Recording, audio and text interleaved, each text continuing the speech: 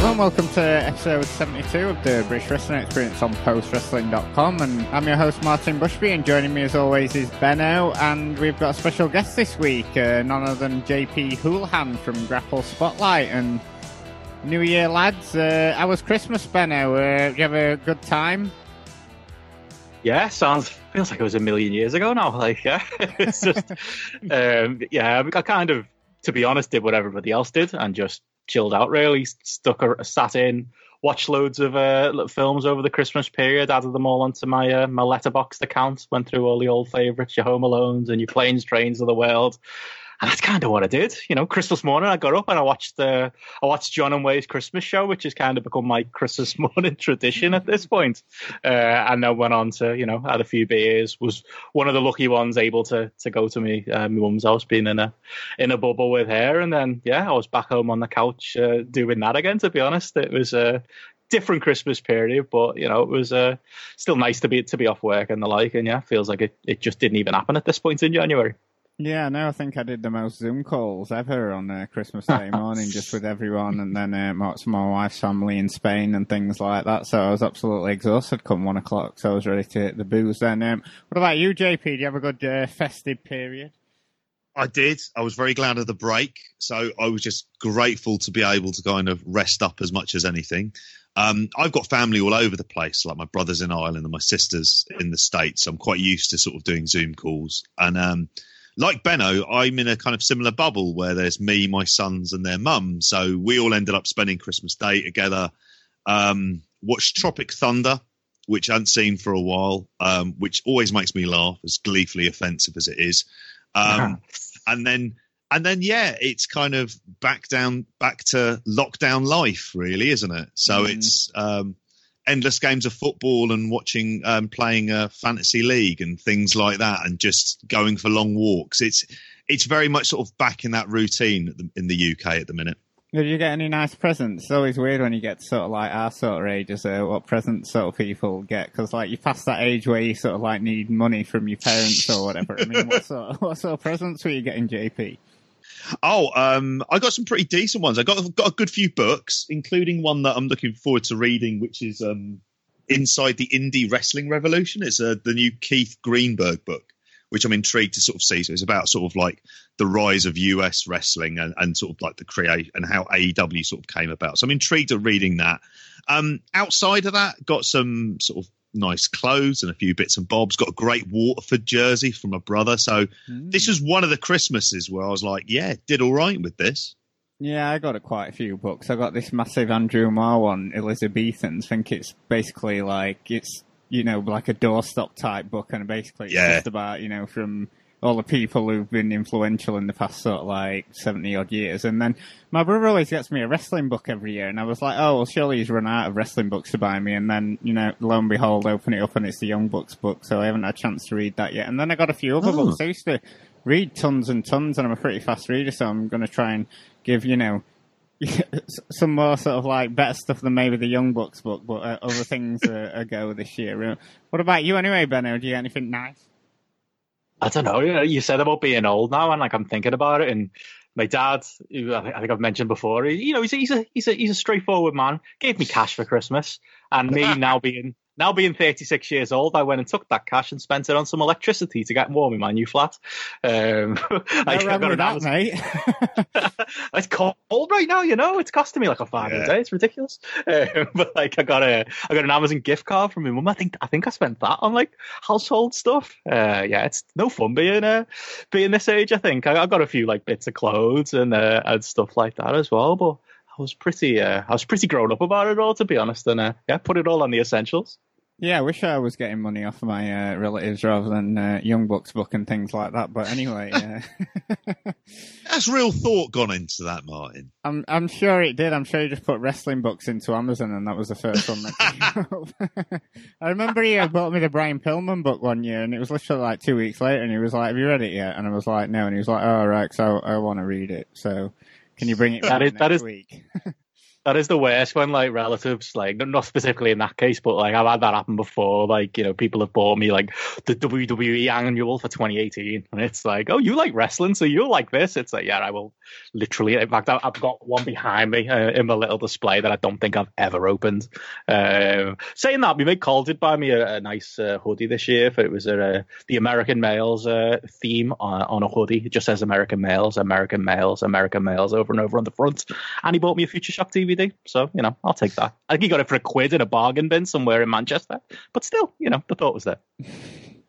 Top guy, Colin. I've only seen him through his Twitter interactions, but it seems like a top guy. But, yeah, I've had the another bigger news. I had the vaccine last week. Oh, did you? I didn't realise you were getting that done. Feels invincible, mate. Everything went smoothly. It's just the weird thing that I wake up every morning and I have the Windows 98 login theme in my head. I don't know what's going on.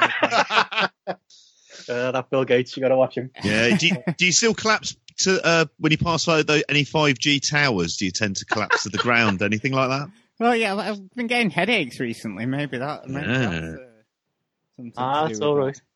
What was it?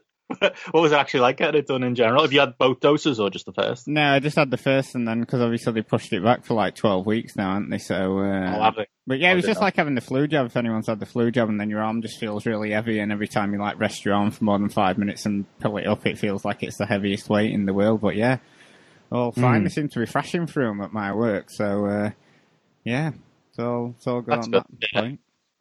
I think that's the thing, isn't it? I think hopefully the quicker that gets rolled out, I'm hoping as a key worker to be somewhere near the front of the queue. But yeah, it's the likes of yourselves right in the front line, and obviously, you know, we've all got elderly relatives that we would hope will get it soon enough. You know, my dad's wife's got COVID right now, and my mum's self-isolating too. It's far too close to home right now. It's just everywhere, isn't it? Like a couple of my mates have gotten COVID as well. I think we'll all be a bit more comfortable once we can get that jab, and hopefully, if anyone else there is listening is a doubter, see, Martin's proof he's alive. Bill Gates hasn't taken him out. He survived it. We're doing, you know. He hasn't become the Manchurian. He hasn't become the Manchurian candidate just yet, has he? There you go. Martin's the guinea pig. Well, speaking of my work, I had a really sort of like in tying it up with wrestling, I had a really embarrassing encounter at work the other day because we've got this sort of like trainee scrub nurse who's from Osaka, and I was talking to her and showing her some pictures from my time in Tokyo, and she looked at the Tokyo Dome pics, obviously me, WH John and everyone outside Tokyo Dome. She was like, all right, did you go to a concert there or something? I said, no, I went to New Japan, and she just looked at me and then put her head in her hands and went, oh no. I was like, oh God. And then like a flash, this sort of like Canadian perfusionist jumped out of the side of the coffee room and went, wait, you went out to Japan just to watch wrestling? And then looked at me kind of like sort of like Superintendent Chalmers looks at Skinner on The Simpsons. So it's weird because I always think we were surrounded by like, you know, via social media, people who've got similar interests to us, and you might think wrestling's slightly cool, but then, you know, when it comes into your real life, you realise it absolutely isn't when you see people's reactions to wrestling. I don't know if your like work colleagues are the same. When I took the 2 days off of Wrestle Kingdom like normal, I know a lot of people didn't because they weren't that into the card this year, but our boss actually said that to me. She went, oh, why are you off work? And I was like, I had to admit it. I was like, I'm watching some wrestling stuff. She knows I do a podcast, so I thought to get away with it. And she went, oh, they're crazy, those Americans, aren't they? And I was like, you know what? I'm not even going to correct her. I don't want to go into that discussion about how I watch Japanese wrestling, because you're right. To anybody in the normal world, that's just going to blow their minds too much. Never mind the fact we cover like this British stuff and that. But yeah, I think that's a good reason to go to Japan. We should go next year, JP. Wrestle Kingdom. I know Will's already planned to go and meet you there, Martin. I think if the world's somewhat normal again, I think that'd be a good reunion trip for the whole post/Grapple family. God, yeah, yes, definitely. Yeah, I'd happily escape this country at the moment for a multitude of reasons. Wrestle Kingdom would certainly be a great one to do it for, and if it's like the first big holiday that you can do afterwards, then yeah, it would be absolutely fantastic. Might as well do those bucket list things now, really, isn't it? Yeah. No, 16 carats off this year. Yeah, we can save that money, can't we, with not doing anything else? It's a good goal to aim for, I reckon. We did have some great news over the Christmas period, though, didn't we? That obviously our friend and former podcast host, Jamesy, is back with his new show, the Boots and Trunks podcast. He dropped a little 10-minute preview the other week. Got to say, though, obviously, might be a bit biased, but really looking forward to hearing it. And it was, I think we can all agree that it was fantastic to hear Jamesy back on the pod waves, weren't he? Really missing him so much on this show. I mean, completely understand his reasoning for leaving him, but just so happy to hear, Jamesy in your headphones again, I think. Top man, and no shame listening to that thing. I had a little bit of a tear in my eye. It was just nice. It was emotional for me as well, Benno. It's been a horrible year 2020, and we're going to talk a little bit about that later. But yeah, I think it was nice to start the year with a bit of positivity. Obviously, Jamesy, gentleman he is, gave some nice shout outs to us lot on there as well. But yeah, that first podcast he's done. If people haven't heard it, is a great listen. It is just purely Jamesy, explaining in more detail, his reasons for leaving the podcasting world in 2020 and, his feelings towards European wrestling in general in 2020, but, also giving us a bit of positivity, Boots and Trunks. Does that not describe Jamesy? Going forward, the idea of Jamesy reviewing Jamesy matches, which was always the highlight when he was on here. It's a great idea for a podcast, and just great to hear that Jamesy's going to be back in the podcast sphere. Yeah, I'd really like to follow up what both of you have said. So looking forward to it. There's not enough Waterford voices on wrestling podcasts as it is, so it's just great to have him back. I'm just hoping he finds time I don't know if it fits in with the Boots and Trunks theme, but if he can find time for the Chamber of Horrors match at Halloween Havoc 91. Because some of them are wearing boots. Some of them have got trunks on. Well, I was going to say, Abdullah the Butcher's wearing boots. I'd just be very interested to see what his take on that is. Yes, there you go, James. There's your first show lined up for you. There it is. Chamber of Horrors 91. But just before we get into the main show, we've got a big announcement. Myself and Benno will be appearing on this year's Up Next Royal Rumble game. Benno, are you excited for this one with the Up Next boys? What is it and how does it work? Because I really don't know. I feel like I've agreed to something here, and it's all getting very threatening. Andrew's on the timeline giving it the big balls. I heard something about a dog beating him at the last one of these contests. I know you're bang up for it. I'm seeing people cutting promos here and there. I don't know what I've got myself into, man. I'll be honest, I'm terrified. That's all I can really say. Oh, I love these things. I've checked a few out before, and you are right. They do get really competitive, and I feel like you've got to cut a promo on someone. It's just like a rite of passage before you get on there. I mean, I've got to say the one I'm really gunning for, massive target on his back's got to be Mr. Wei Ting. He's the target for me because I've listened to a few of these now, and he always tries to be cute. Like they're picking Matilda the dog or fucking Dave Mastiff. And I'm not going to stand for that shit, cowboy. So, come at that with me and I'll take your pics and shove them up your fucking arse, if you come at me with those sorts of things. And, but everyone else is completely fine. It's just Wei Ting I'm gunning for on that one. My God. Shots fired. I'm terrified. I'm going to I'll be like Road Dogg in the 2000 Rumble. I'll just grab onto the bottom rope and hope and pray or hide under the ring or something. Jesus. It's real out there. I'm scared to listen, lads. I don't know how this is all going to work out. It feels like there's going to be a lot of anger coming out of this one. But it's good. A Royal Rumble with heat. That's certainly different from what WWE will inevitably deliver. I just feel like Benno's going to wake up one morning and his Twitter feed's going to be full of people just completely slating him and he's going to say, what's going on here? That's just a regular Monday when I tweet about NXT UK, mate. It's Food on the table. Seriously, though, obviously, bit of humour there. But really looking forward to the show, and obviously definitely go and check out the Up Next Patreon, some cracking podcasts on there. But now that's off my chest. Sorry, Wei. Shall we talk some Brit? Wei, I still love you. Let's do it. Because first on the docket this month, NXT UK had a couple of notable happenings from their shows. Obviously, Tyler Bate made his return after disappearing for a few months for a match with Heritage Cup winner A-Kid. I mean, before we get into the match itself, did you guys get some Robbie X vibes from Tyler Bate here? I don't know if it was just me, but during the match, they had a big graphic on the screen behind him with Tyler's, like, you know, longer hair and beard. I just kept thinking Robbie X was on the screen behind him. I didn't, but he looked somewhat dishevelled, didn't he? He did. There was something about this roster, isn't it? It's like, you know, we've been in lockdown, but the barbers are open, you know? Like, I feel like between him, Flash Morgan Webster, Noam Dar looks like he could do with a bit of grooming. He did. He looked dishevelled, probably the word. I think you're right there, JP. I enjoyed the match, though. Nothing too blow away. Even the round stuff, you know, it was hampering them a bit. But I thought there was some really flashy stuff in here, JP. Yeah, it's a funny one because I didn't watch any of the Heritage Cup tournaments. I sort of dived into these shows somewhat blind.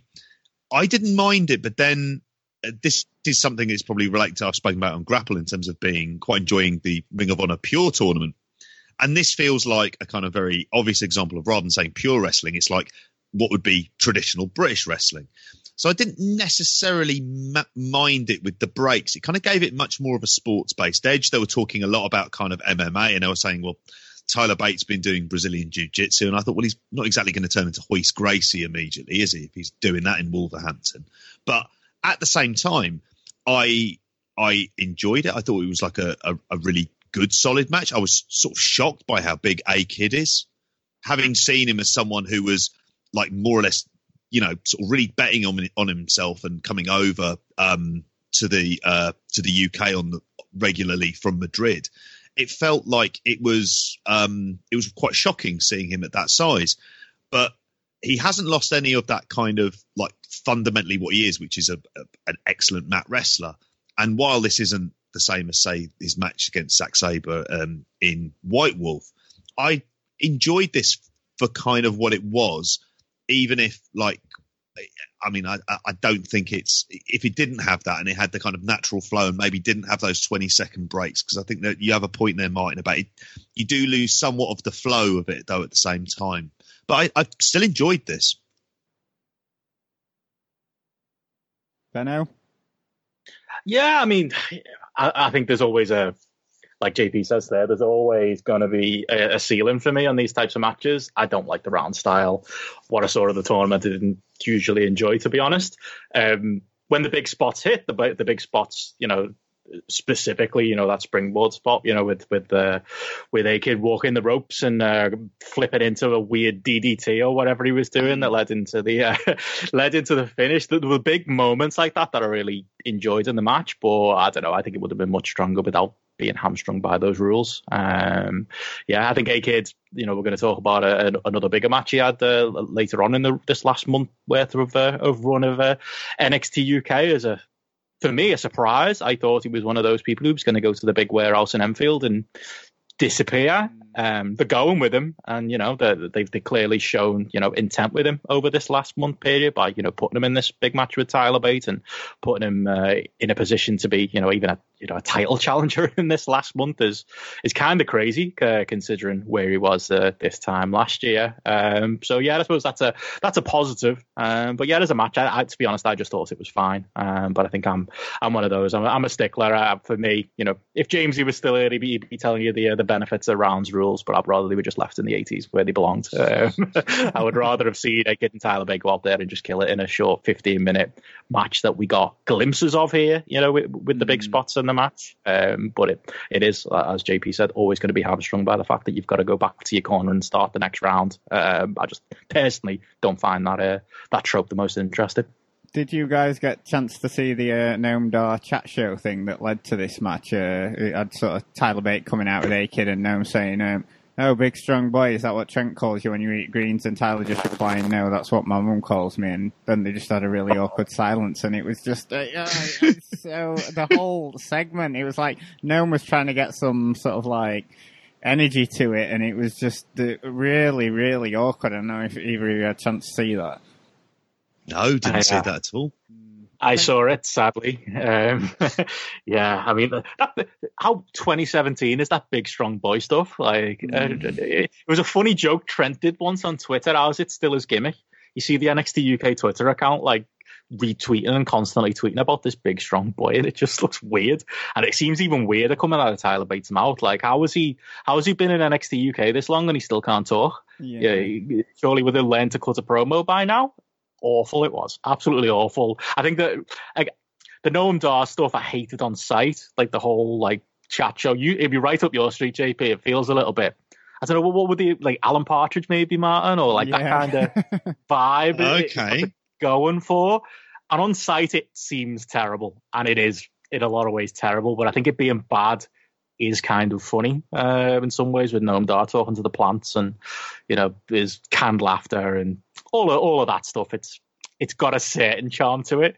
But it was really bad in this segment, mainly because Tyler Bate just couldn't have been more. Obviously, if he had a piece of paper in his hand that he was reading a script, it was pretty embarrassing. I think you could say that, Benno, about most of the promo segments on NXT UK, really, couldn't you?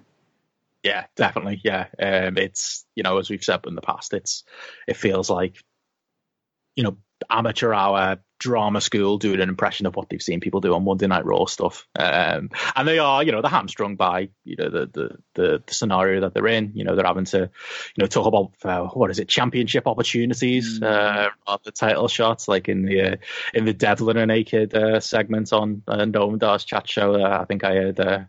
Sorry, Devlin and Ben Carter. I think I heard Ben Carter use that phrase, and I cringed quite heavily. Yeah, there's only so much you can do within that world, and maybe there's a bit of a charm to the Noam Dar stuff, but yeah, it comes across really, really cringeworthy.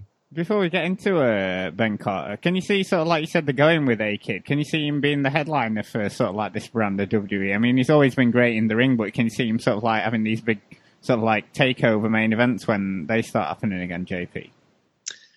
It's difficult to say because the potential for having really good matches is there, and he's got.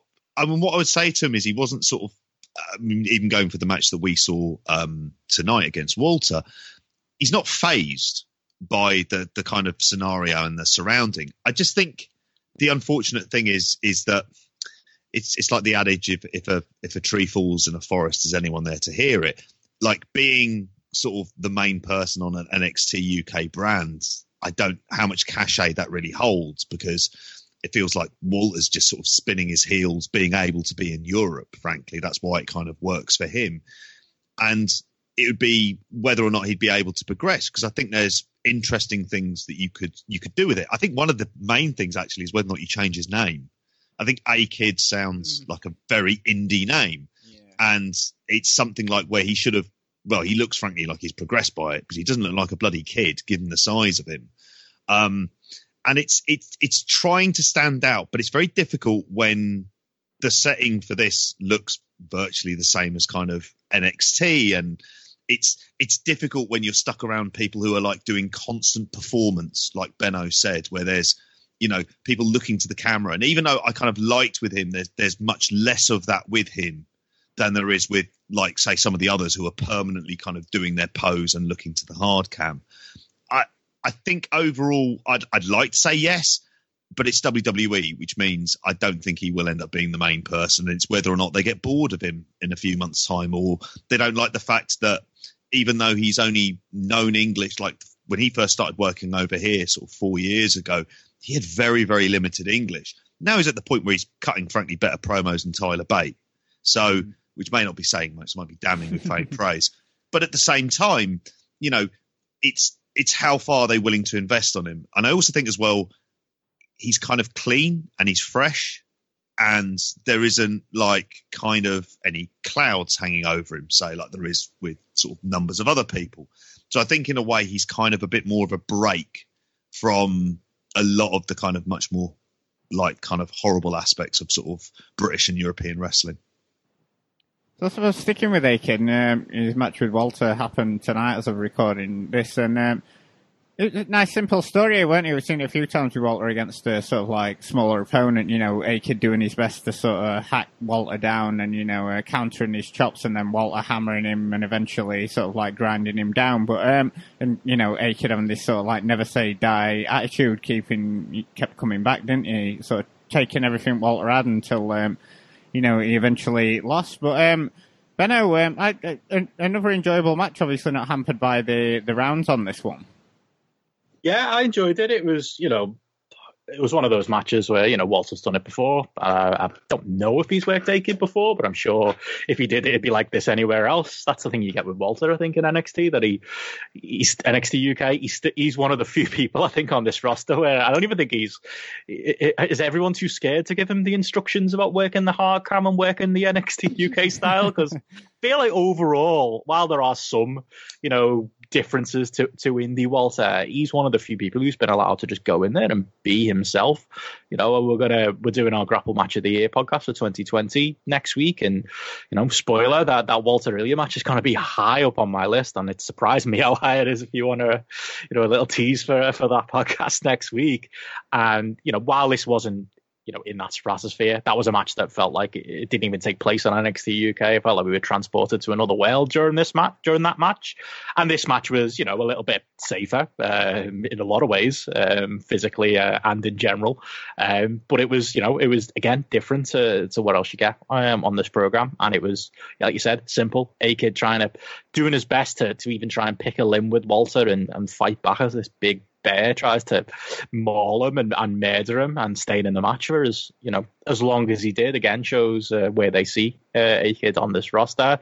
Really enjoyable match, probably 4-star match compared to what was probably a 5-star match with the Ilya Walter match. But yeah, one that I think if I can't imagine everyone listening to this is watching NXT UK every week, and nor am I. But this is a match that's worth tuning in for and seeing. And yeah, I think overall, to A-Kid's potential, I think this is his level. I think he's going to be, TV guy who gets put in big spots every now and then. I think they want to heat him up a certain level, so to get that Spanish speaking audience on board. We forget sometimes it's called NXT UK, but these two lads are very firmly not from the UK, and there's a lot of European representation in NXT UK. I think they want to lean into that, and have A-Kid as their guy from Spain, and get him over with that audience. Whether that'll work on a show like NXT UK, I don't know, but I think that's the thinking, and I think he's going to be this certain level rather than take over main eventer for my money.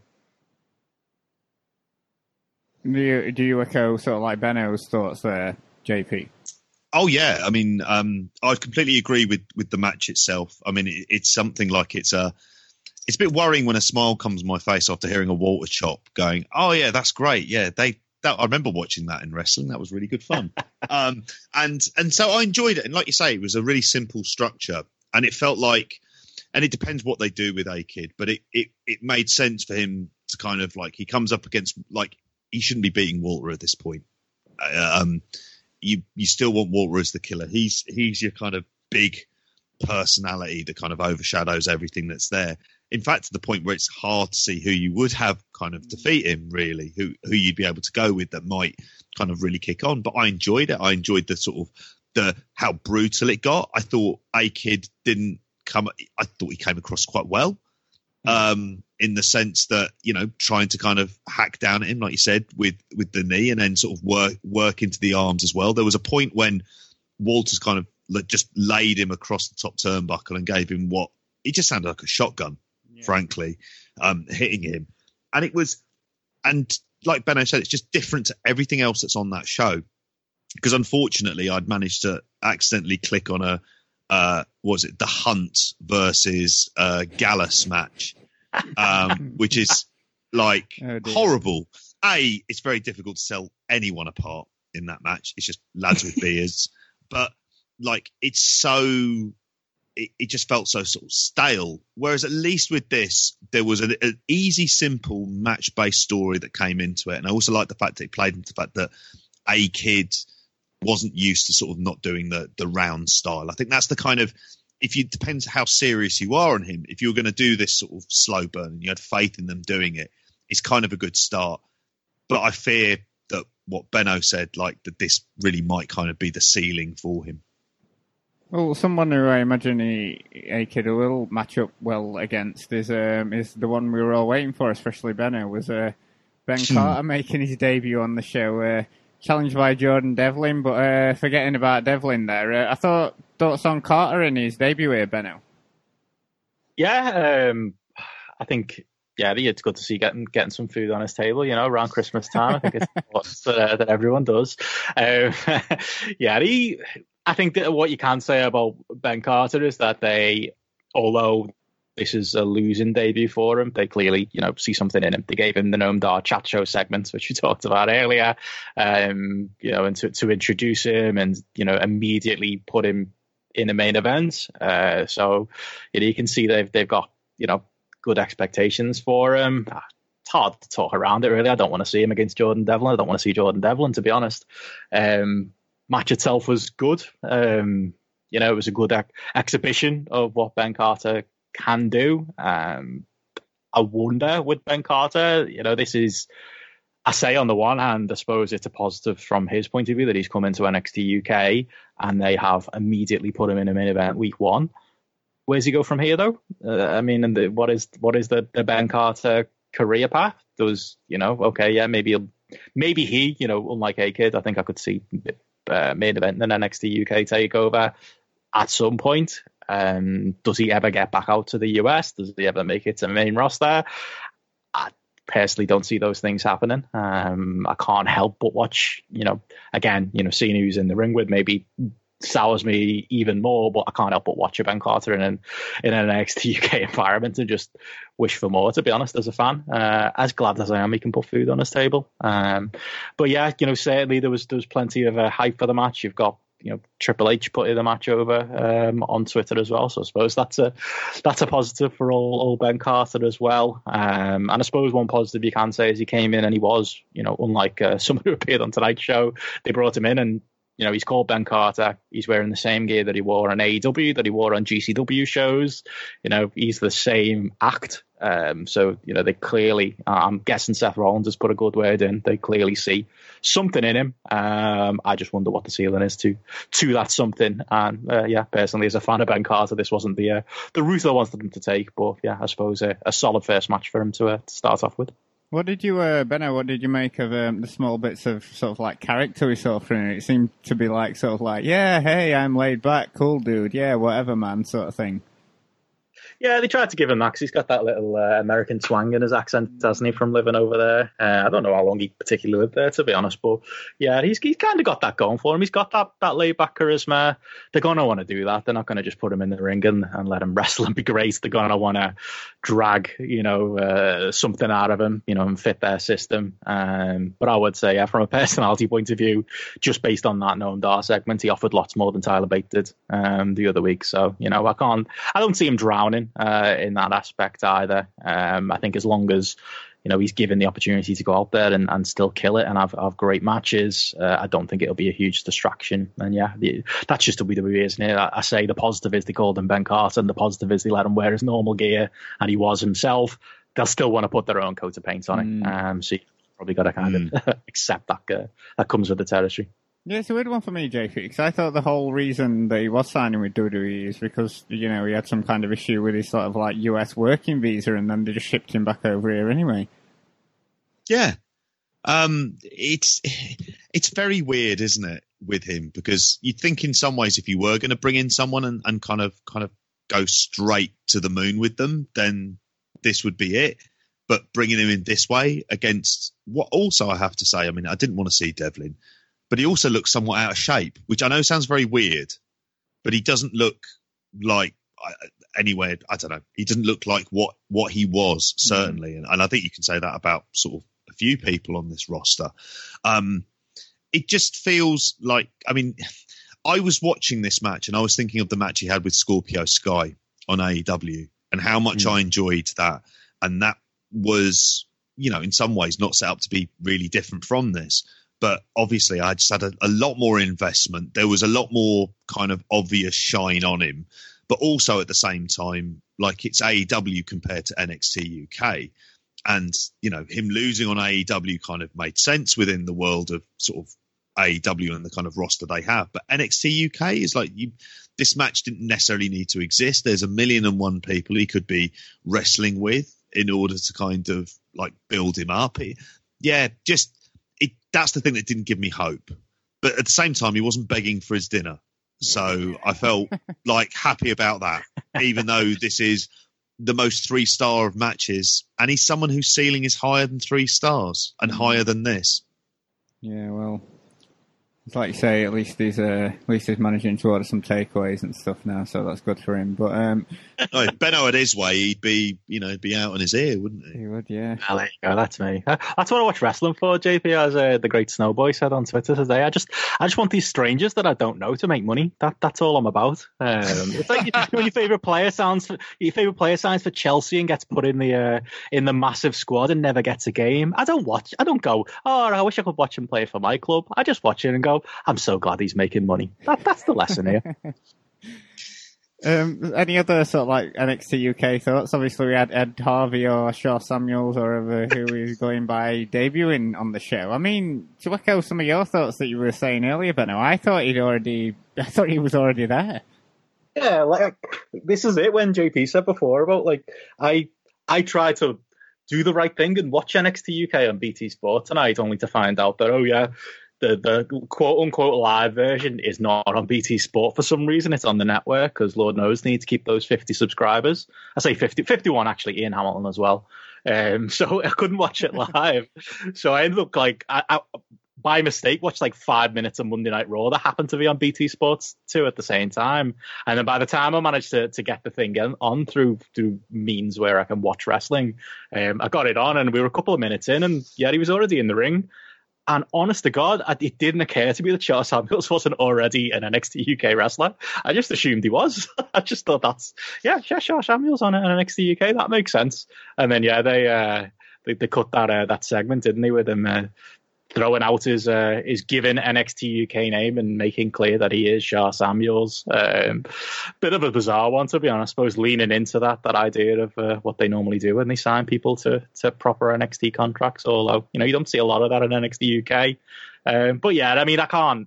We knew it was coming, which is probably why I wasn't shocked to see him on the TV. He is someone who's in that club with, Rampage Brown, Dave Mastiff, Shaw Samuels. They are 3 people who, God love them, get that money, lads. They are 3 people who have done everything you can do. Maybe Rampage Brown had the Japan run in him that we didn't get, and I'm a bit disappointed about that. But other than that, they are 3 lads who have earned it and deserve, to get that little bit of cash at this point, because there isn't a huge amount of. I don't think there's a huge amount of more interesting things Shaw Samuels had to do out on the Indies. Maybe Rev Pro had some ideas for him going into 2021, but other than that, he is someone who, unlike a Ben Carter, where I might be a begrudging fan, I'll watch that and go, you know what, good lad, Shaw, get that cash, get that bag, as Andy would say. It's funny because, we were talking about age earlier and we must have really bad memories because he was on one of those Red Pro Epic Encounter shows, weren't you, like that we watched a couple of months ago, so clearly showing that he wasn't part of NXT UK, so yeah, not remembering that very well. But someone else who's been involved in NXT UK, and even Shawn Michaels sent him a video today, I think, was Andrew Flintoff, obviously the famous English cricketer who now presents Top Gear. He's been tweeting that he wants to appear on NXT UK, JP. Yeah.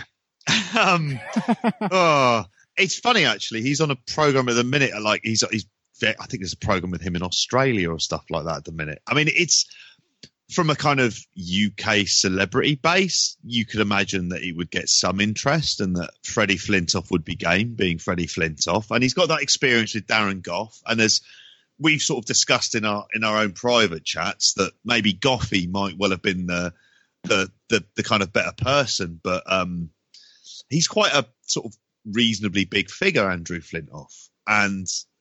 But at the same time, NXT UK, it's not going to do any kind of business whatsoever. I mean, if he's doing it in front of the kind of wall of skulls, the deadheads, as I like to think of them, by the screen, it's going to feel so sterile. It's the kind of thing where you need a crowd there in order for it to work.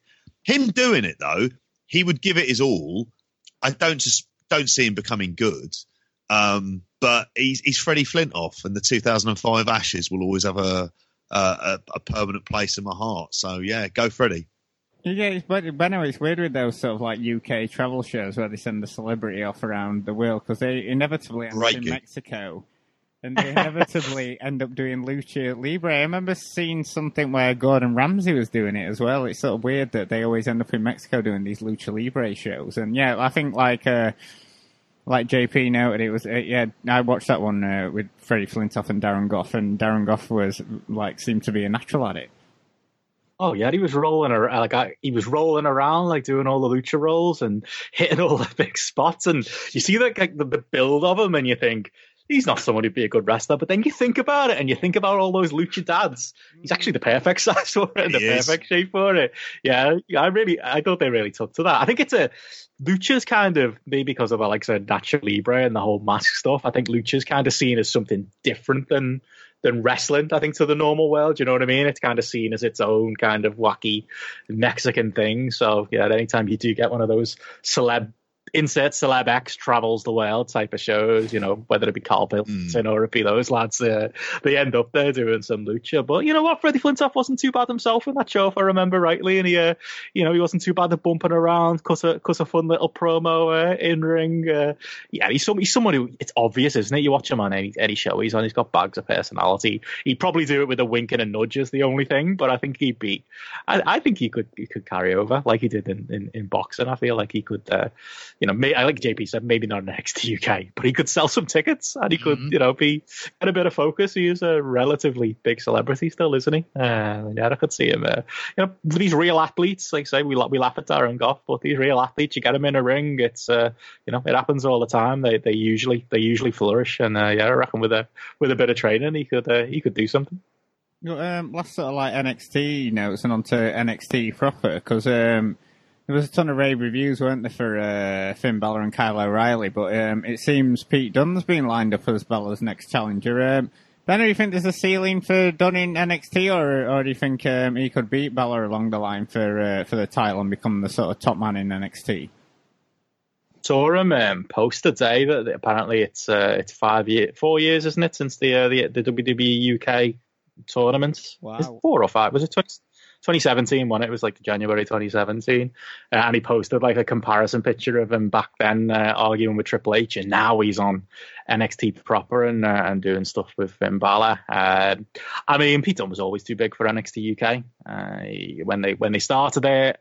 And then when they've done these relaunches over the years, it was always surprising how long he really stuck around, because I think he was always meant for bigger things. So yeah, I think there's a ceiling. He's never making it to the main roster, but he wouldn't be alone. I think at least never. I say never, but in this current Vince McMahon still in charge world, if he makes it, look at what happened to Ricochet. I think Ricochet had a higher ceiling than Pete Dunne, and who is Ricochet at this point? I think he's the type of wrestler, just based on size, that isn't gonna do well. But he wouldn't be alone. Johnny Gargano, Tommaso Ciampa, wrestlers who went up to the main roster, it didn't work, and they came back to NXT and became full-time NXT guys. Finn Balor, like we say there, same thing. So yeah, I think he's going to be a major guy on NXT. He's been put in a headline act as far as the whole stable goes with Gronk. So I feel like there's money in it. I think he's someone who can he can absolutely do this run in NXT, be an NXT guy, and I don't think there's any shame in it. If anything, I think while I'm not as hot on NXT as I was this time last year, or even probably more to the point 3 or 4 years ago, there's a lot of people who do love that product, and there is there's an audience to it, and I think that's probably his level, really. But there's no shame in that. Yeah, JP, can you ever see Vince McMahon watching NXT and pulling Pete Dunne up to the main roster? And they hotshot things and they're like, right, we're going to pull up a couple of NXT guys and put them straight on Raw. Do you think that's ever going to happen? Only if the ratings got so bad they started to do mad reboot stuff. That would be the only way under Vince McMahon. It would be a different under kind of new management, so to speak, whether or not that they would push him up there.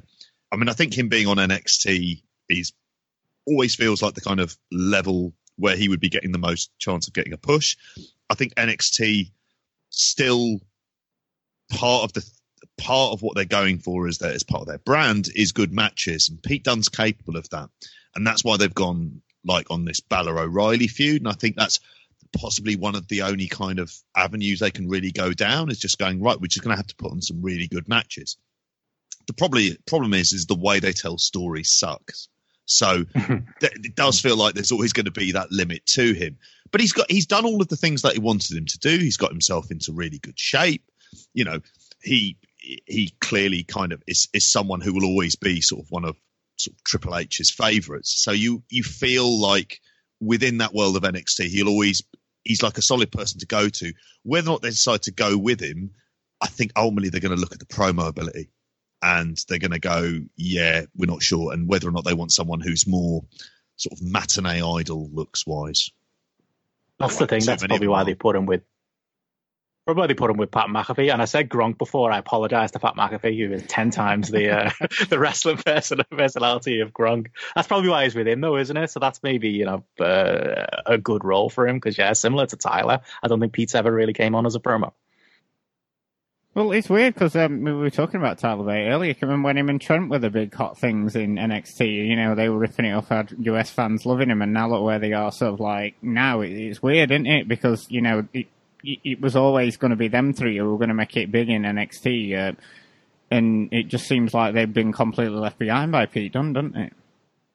Yeah, it does, and they were like almost like the founding fathers of WWE UK, if that's a label you want. And yeah, it's weird, isn't it? That you look at this week's TV, Grizzled Young Vets are on there, and they're prominently featured, in the Dusty Rhodes Classic, and yeah, Tyler's off looking homeless on NXT UK, and Lord knows where Trent Seven is. Their stock's certainly fallen. Yeah, do you think, we talked a bit about it before, but do you think it's strictly tag teams for Zach Gibson then on NXT? I think so.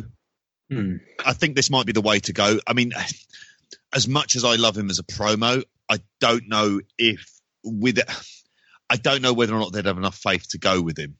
And Benno, please don't take offence to it. They might just look at his accent and just think, no, we're not going to take him out of the team. As a result of it. I'm sorry, mate. No, you're right. I was shocked. I put NXT on this morning, and I was shocked that he was out there cutting his normal Scouse promo. I thought he'd be putting on at least, the telephone to mum on Christmas Day voice, put the posh call centre voice on. No, he went full Scouse. I don't know. They went, if you're talking about strong northern accents, I mean, Neville used to cut quite a few promos, didn't he? True. Yeah, it is. He had it, but he worked on his kind of tone of delivery as well, didn't he? To get it to that point, it was really good and very clear. And it's not like he went full Biker Grove in any of those promos, which would have been. I think that's the thing. Zach Gibson's gimmick isn't Brookside, is it? Zach Gibson Zach Gibson's gimmick is more Brookside. His gimmick is wrapped up in being from Liverpool, whereas Pac was just a guy with a funny accent, I suppose, is maybe the difference there. It's not really the show for it, but there are many Brookside, Zach Gibson possible crossovers you could go down for possible storylines. A show that's not been on telly for 10 years, yeah. Still in my mind and well worth a reboot. To any non-UK listeners, we've lost you at this point. Sorry. You'll find James Drake under the patio and it'll hit the fan. That's how they'll do the split of fan. Sorry. I think there's only one storyline Vince would be interested in, but we'll move on from that. And it doesn't involve Jimmy Corkill, does it?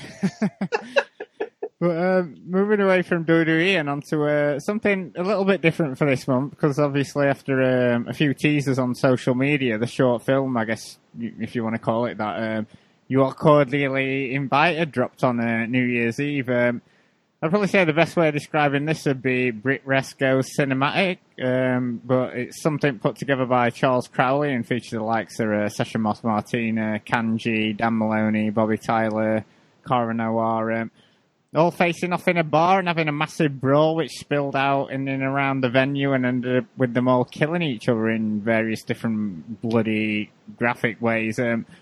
I've got to say I had no idea where this is going, or other than it's just this one shot, but I've got to say I had tons of fun watching this on New Year's Eve, Benno. Yeah, it was. It was like, for the time and considering, a lot of these wrestlers can't work shows right now and couldn't work shows for a long time before, it was like a nice bit of positivity to put back into the wrestling world, I would say. It's not always my thing, the old cinematic wrestling. It has to be, I think, specifically the flavor of Lucha Underground to get me into it, that type of stuff. But I tell you what, it was really good. Like I didn't know where it was going from start to finish. Right from the moment they go into the little tent and disappear into the ground, and it was all very, very, very well done. Every time there was a little cameo, it gave me a few chuckle moments, the likes of Madcare turning up, and then, Dan Maloney turning up and battering him, and, all those little moments I think were good Easter eggs for Brit Res fans. And yeah, it did feel like a little bit of positivity to end the year. Overall, I think it went a little bit long, is the only thing going against it. But considering what they did, with whatever budget they had, didn't feel like they had mega money to put behind this thing. It just felt like, a few passionate people with some cameras and some talent at their disposal, that made it work. But yeah, I really enjoyed it, to be honest. And it isn't the type of thing that is lined up to be my type of thing. But yeah, you can see the work they put into it as a labor of love. And yeah, I thought for the most part, it came off. So, JP, obviously it's no secret you're a film and TV teacher. What do you do if one of your students presented you with something like this? I'd probably be having a go at them for making it 25 minutes long, knowing me, because that's permanently it. It's like you ask them to make a trailer and they come back with a short film, and it's like, no, I asked you to make a trailer. Everyone wants to be Tarantino, don't they? Yeah, they do. And then they always let's do a fight scene. And it's like, you can't choreograph it. But actually for this, and I was fully prepared to dislike it when I saw it. And in fact, I came away thinking this was fine, actually. It was perfectly fine. And it's all of the things that you guys said. It was clearly a labour of love. They're making the best with kind of what they have and the ultra low budget they're on. Where it goes from here is kind of what I was left with. It was because my fear when it first started was that this was going to be like Talking Chopper Mania 2, where they had a match where everyone tried to kill each other, and that was awful because it lasted like half an hour, and it was terrible. And I thought, oh no, what have I let myself in for? But I found myself having a few laughs. I had a laugh at the cameo right at the very end, the literal cameo, which felt like a reference to Benno, frankly, and the monster he's created with one simple phrase of Brit Res is dead. But at the same time, like, it's a lot of young wrestlers getting themselves out there in terms of personality. I don't know really what this leads to, unless it's a way of people deciding of how they're going to kind of redefine part of like their online presence, and they're going to kind of look to make kind of short character packages maybe, or sort of 5-minute long pieces. I don't really know. But in terms of the fundamentals of putting together a film, I would say, like, as with all of these things, it's perhaps a bit overlong. In all seriousness, you could shed away 10 minutes ultimately, and I don't think you would lose too much. But I went in there fully prepared to hate it. But I'm going to be fascinated to see what they come back with next time. I think you say they. I think for me, it's him. I think Charles Crowley. Yeah. He comes away as the star of this for me. He comes away as the person I'm interested in going forward. Like, I read that he was. I knew nothing about him as well. Yeah, really. Someone whose name I've seen around, but not heard much of him. And certainly in terms of like what this video does, his name's like really out there now, isn't it? Oh, that's it. Yeah, and the fact that he went out there and he managed to whip up the grand or so they got to put this on. Like he did a great job. He got some people some work. He got some people some exposure. And, his whole circus act gimmick is one that's been done before in Brit Res. But, it's interesting, I think. And it showed a level of creativity where, like, yeah, coming out of this, I think I'm with you, JP. I don't necessarily want to see a You Are Cordially Invited to. I wouldn't mind, maybe if the can we not spoil the end for when you can bleep it if you don't like it, Mark. When Great Khali turns up at the end, we can sorry, we can maybe we can have Great Khali in You Are Cordially Invited to. Maybe that would get me interested in a second version of this. Maybe me and him can fight over whether Brit Res is dead or not. There you go. But get myself a booking. Always a worker. Well, you win a full race with him, won't you? There you go. Yeah, they're on my display right behind me, so I only need to pull them down. Don't really fit me anymore though. But that aside, I would say again, I'm interested in Charles Crowley going forward. I think he's someone who has shown a real degree of creativity here, and is someone that could. As someone who, like you guys, I hadn't heard of before, and now I know his name, and I think that's another part of putting this together. Selfishly, people know his name, and he is a commodity. The one negative thing I would say, though, really is, did you guys think it was a good sign for Brit Rez's future that this is? I mean, this is the cream of the crop, lads. I like all the people in this video. There's a lot of fun gimmicks in there. There's a lot of nice people in there. A lot of solid wrestlers in there. If this is what Brit Rez is going to be built on going forwards, I did come out a little bit negative from that point of view. What have we got left? Memes and fun gimmicks. Maybe that's why you end up making a video like this, because really, is anyone putting on a serious wrestling show that's going to rival what we saw in 2017 out of a roster like this? I don't think so. Yeah, I think this is a sort of roster. Obviously, like you say, we're good people and stuff, but this sort of roster, you'd like to see a title in Leeds, with about 200 people, but this isn't a roster that's going to, make the world sort of like sit up and take notice. But I suppose that's, a chat for sort of like towards the end of the show, isn't it? Because we've got sort of the small matter of Wrestle Kingdom and Okada v Ospreay. Fantastic match, I thought. Sort of really hard hitting, some insane bumps taken by both. What I liked about it, though, that you can tell this is sort of like the start of the book with these two, and they'll continue this down the line. And, for me, it was kind of like a whet your appetite match, and it really, had me thirsty for some, more of this down the road, JP. Oh, yeah, absolutely. I mean, I thought this was brilliant. It would have probably been elevated to another level if the Cloud had been able to kind of react in the way that you would hope they would have. Although you could see the reaction when Okada actually finally hit the Rainmaker as well. I thought this was great, and you're right. This is a kind of career rivalry. It feels like a rivalry that, given time, is something that on an athletic level could resemble. It would be the closest thing he could resemble to the Ospreay series.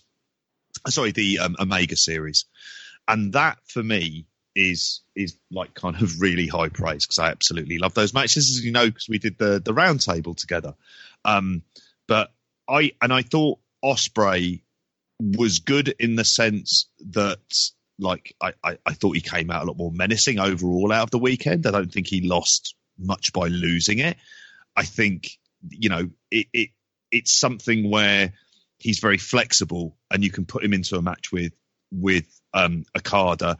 They've got a natural chemistry that's there, and he can work 30 minutes and kind of rush through it. And he's got that cardio to be able to kind of keep that forward momentum going. So, yeah, I loved this. I think it might well have been my second favourite match over the entire weekend. I think it helps as well, Benno. You can tell, like, going back to that first match they had, was it in London or Reading, back for those Global War shows many years ago, that they're obviously friends, aren't they? Yeah, that's it. And, me and you were there for that one, and that is one of my... I feel like that's a part of where the Brit Rez boom got started proper, when Okada recognised the talent that was in Ospreay. And even me personally recognised the talent was in Ospreay, seeing him in that great Okada match, even then at that formative stage of his career, and obviously the other matches around that period with likes of AJ and Seidel and the like. But yeah, I think that's the thing. I think Okada sees something in Ospreay. I think he's probably been his biggest booster throughout his, from getting him over to Japan to throughout his New Japan run. No mistake, Ospreay getting teamed with Okada for so long and now being, a big feud for him. I think I'm with JP. I think it's a feud that I think it's got legs. I don't think this was, I said it at the time. I gave this 4.5 stars, and I was disappointed. That kind of tells you everything, really, about what the ceiling is. Yeah, for Ospreay Okada. I think they've got a 5-star match in them, absolutely. And I think, to be honest, a couple of the matches they had in the past were maybe a touch better than this one is the other thing there. But then again, those matches weren't in, COVID period wrestling, so there is a difference there. But for me, I think this was a sign that, especially Ospreay losing and the rest of the faction losing, Ospreay's going to come back. They're putting everything into him. He is their next headliner. I know there are going to be people listening to this who don't like that, but that is the fact. That is what New Japan are doing. And I think this Okada feud is going to be key to that. I think maybe my disappointment lied in, I thought this was the big Ospreay Okada match, and I realised once that match started, it isn't. This is the first match of many. We're going to go back to this. There's going to be another big Wrestle Kingdom match, and it's going to be better than this, and it's going to be in front of thousands of people. So, it'll be better for it too. I think that's the level Ospreay is in New Japan going forward. He's still working out the kinks in this heel character and this faction, but I think, long term, he is one of New Japan's top guys. He's going to be in that top 3 or 4 tippy top guys in this company. And I think this Okada feud is really going to be the key to that over the next couple of years.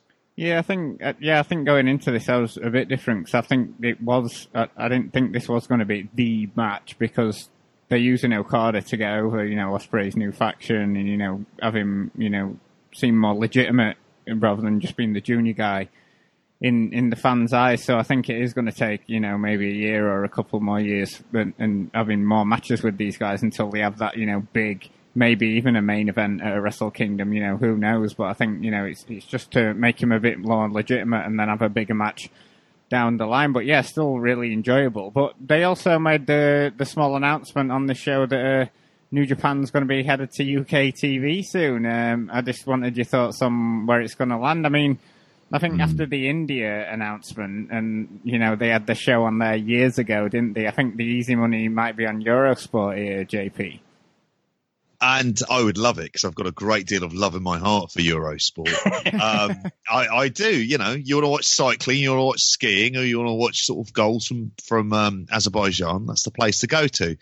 I thought if it wasn't Eurosport, then whether or not Viceland, and whether or not it would fit in with that, given that they've gone the wrestling content, they've been sort of long linked with it as well. Because outside of it, if it's free sports, it won't mean anything, really. It has to be on something that at least has some kind of cultural cachet to it. And Eurosport, this may be lost on people, but if you're going through the electronic program guide, it's the link between sort of, it's near BT Sports, it's near Sky Sports, and your kind of premium sports channels, but except you don't have to pay for it if you've got the kind of basic package. So it does get a good bit of coverage. Last time they did New Japan, though, they kind of dubbed over the commentators, didn't they? Yeah. And added in people who were generally awful. Now, obviously, they wouldn't be doing that again. They'd be taking stuff directly from New Japan, probably with a bit more of a voiceover from Kevin Kelly, which is kind of generally fine. I think Viceland is the more interesting one to go for, because that's got a much more sort of younger demographic. It's probably got a demographic that's much more appealing to kind of advertisers. It's got it would easily appeal in that kind of non-mainstream culture type way. So you can pick basically hipsters up. I think that kind of stuff works. And they've had good experiences with wrestling, with the Wrestlers Show and Dark Side of the Ring. So I kind of hope it's Viceland, but I wouldn't be surprised if it's Eurosport. I think some of the other suggestions I've heard is Be In Sport, but they haven't got a presence here. So that sort of rules them out straight away. Put it this way, it's not turning up on BBC One. No. Replacing Mrs. Brown's Boys. If they decide, put on Dominion after news at 10. That'd be amazing. But I do agree there, Benno, with JP, that Eurosport's got that history behind it as well, hasn't it? It's been around for a while, because you do see some sports channels, popping up and disappearing. And like you said, it's got a perfect place in among the sports channels on your Skybox. Yeah, it's tough, because I think the idea is, I'm expecting it to be, because they're talking about having a partner over in the US as well. It's going to be someone who's got presence over here too. That doesn't leave a lot of people, really. Be In Sports, maybe. I don't know what level of investment they've got over here. I think I could see that being the American channel. I don't know about Europe. I don't think it's going to be, like JP said, it's not going to be anything major. I think to be honest, we're past the point where I don't think it's a difference maker anyway. Is it that much of a difference maker? Like, unless you are getting on after match of the day, and Gary Lineker is having to awkwardly plug you like he has to sometimes with some other stuff that he clearly hates doing. You can imagine it was a hard fought draw tonight at the Emirates, a bit like Okada versus Omega at Dominion, which is on after the NFL show. I could see him doing that link. Oh, maybe there's something there. But yeah, I don't think it's going to be anything of a level that's going to be a difference maker for New Japan in the UK. It'll be a nice thing to have, but I think the people who want to watch New Japan can watch New Japan. Yeah. It's coming as well at a point where I think New Japan, as much as I still enjoyed watching it, its peak was a couple of years ago. At this point, if this was a couple of years ago, maybe it'd be a bigger story. But for now, I don't know. I don't really see it being a difference maker for either New Japan or the channel it'll be wound up on, to be honest. Do you think it's going to be like similar to the Access show, like clips of just a sort of clip show? Yeah, they'll probably just take that New Japan World show they do in Japan. Is that what it's called? It's called something like that. And they basically, that's all they did for Access at first, was just literally put English commentary over it. The highlight 1 hour that they were already producing for Japanese TV. It'll be that. It's just, the trivia of where it winds up, I think. And on top of that, I think it seemed like it was a ROH contract renewal month, as they made a bunch of announcements. Obviously, relating to this show, that they'd re-signed Mark Haskins and that they'd let Marty Scurll go. Obviously the big news is Scurll there first. Obviously, they had mentioned over the summer that they were going to do an investigation over the accusations against Scurll during Speaking Out. Didn't hear anything about that, and then just this out of the blue that they've let him go. Thoughts on this? Did they maybe think that, hoping people would forget and just bring him quietly back, and they've sort of seen that it's not going away, or were they just waiting for his contract to run out here, JP? It's difficult to know, because you're talking about Sinclair, so you're talking about a company with a proper HR department, which would then have a process of investigation and appeal if his contract allows him to have that kind of representation. So that's the thing that's more difficult to tell, is whether or not this is a process that they went through, or was it something to just sort of let his contract expire. However, it's Sinclair, and they don't have a good name for various good reasons, given the kind of propaganda that they tend to produce. So I'm very skeptical of them at the best of times. Either way, it felt kind of inevitable when they weren't using him over the empty show period. And I think this leaves him with a sort of a real situation, because without any kind of employer in the US, he's not going to be able to work over there. And there isn't a scene over here. And it's not like there is a fan base that is waiting for him as well. So in some ways, I wondered after this, is this like kind of, where does he go? Because if he's not allowed to work in the US, I wonder if that's him done in wrestling, which I know is a very kind of, you never say never in wrestling, but given the stories about him, given everything else, and effectively how toxic he is, in terms of what his name would be, it's difficult to see where he fits within wrestling if you can't hide in the world of sort of US indies. Yeah, because I think Benno, certainly with Scurll, it sort of centered around, one of the most, it was horrific sort of in the account of that, wasn't it? But there have been some rumours, and obviously pure speculation, that, sort of WWE Impact might be interested in picking him up. Yeah, it's hard. It is a case where, obviously we all read the stories at the time, and like you say, they were horrifying. The allegations that he hasn't denied, maybe he's given different context to than the original story, but overall he's accepted it. And, the stories, like we said at the time, read like that whole company that he was working for and that whole area of the wrestling world, it felt like a grooming gang, to be honest. And it should be no surprise that he's lost his job. I think it's right that he lost his job. I think I'm a little bit more charitable with Ring of Honor. I think obviously Sinclair, broadcasting have got all kinds of dubious practices. I do give some credit to the people who actually run Ring of Honor. Even looking at that COVID response this year, and the way they presented their shows this year, I don't think anyone's been any safer than them. And I think generally speaking, this current iteration of the ROH office do seem to be quite, the wrestlers do speak positive of, and in general do seem to be trying to do a lot of the right things this year. I would expect that they wanted to get rid of him right away. To be honest, if I was them, I would. And when they talk about this being like a mutual decision, I think that's just legal talk. I think that's just a case we want him out the door, and this is how we get him out. Maybe I'm being too charitable. I don't know. But I would say, I think your mileage is going to vary towards, what he did, which was, terrible. Is him getting fired enough punishment? I'm glad he got fired. It's like when you look at the past of, domestic abusers losing their jobs with wrestling companies, but also you see it in real sports as well, losing their contract or whatever, and they do eventually get picked up by somebody else. And the moral question you've got is that punishment of losing their job and that rightful harm to their reputation, is that enough to mean, okay, at some point they can be, allowed back to go work somewhere else? I think a lot of people are going to be screaming no at that. But I think the unfortunate fact is there are going to be companies who are going to see it like that, there are professional footballers who get picked up, like a Ched Evans of the world, who've done terrible things, and there's still going to be a football team out there that wants to sign them.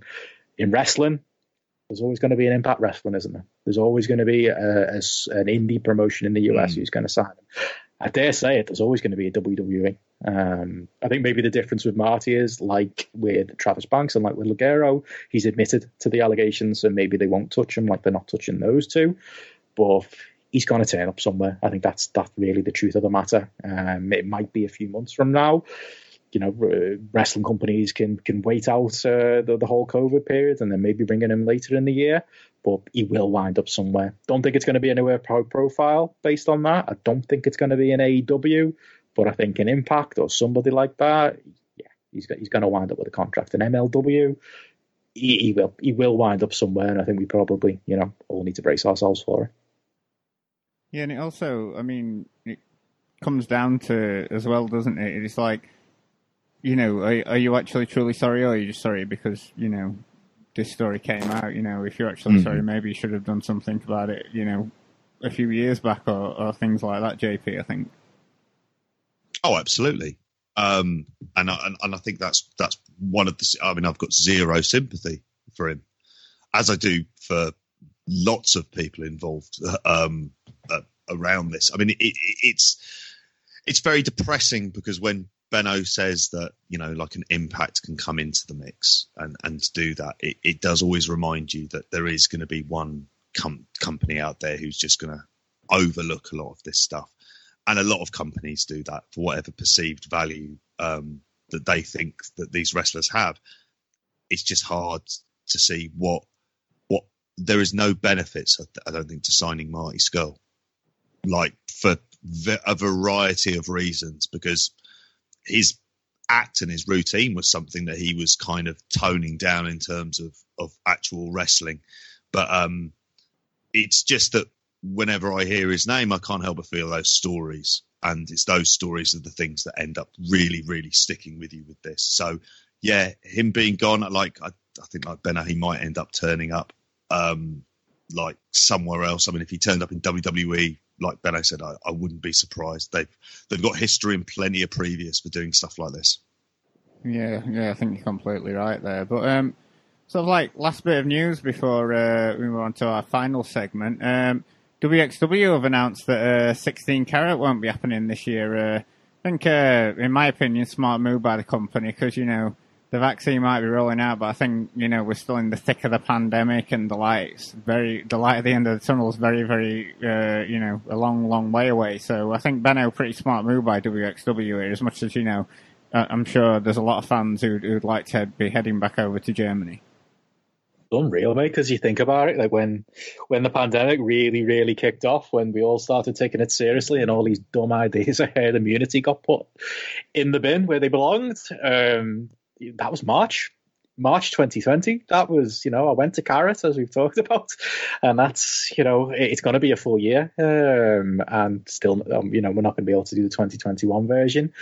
WXW, to their absolute credit, they are a company who get ahead of this stuff. Like, they are, you are getting this information now. They are not doing the BritRes thing, where a lot of companies, like some in my backyard, will be like, oh yeah, we'll run it in January, and then 2 weeks before be like, wait, there's another lockdown. They are looking forward, and they have, you see, statements from Tash Young and other officials from WXW on Twitter, and they're honest about it. They're saying, we could push it back to the tail end of the year, but if we push it back to the tail end of the year, are big events like concert-like events like this going to even be able to happen then? If they can happen, can we even deliver what we normally deliver for Carrot, which is a big fly-in components as far as wrestlers go and fans, and a big festival? It takes them, they said, takes 6 months to put together these things. It's a huge undertaking, and they're realistic about it, and they've said no. And their hope is that March 2022, which sounds a long time away, is their hope that they'll be able to do something then. But even then, can they? They're not sure, and I'm not sure. Let's just hope, we're the world's in a better position where that can happen. I think tentatively they've said, if possible, we want to run some, quote unquote regular shows towards the tail end of the year, maybe some open air shows so we can explore in some of our usual cities. But, big festivals, we're not getting that until 2022 at the earliest. And as sad as that is for me as a fan and somebody who goes over there to cover these things, 100% the right decision. And I wish some of our BritRes companies were run by, for lack of a better term, proper grown-ups like WXW is.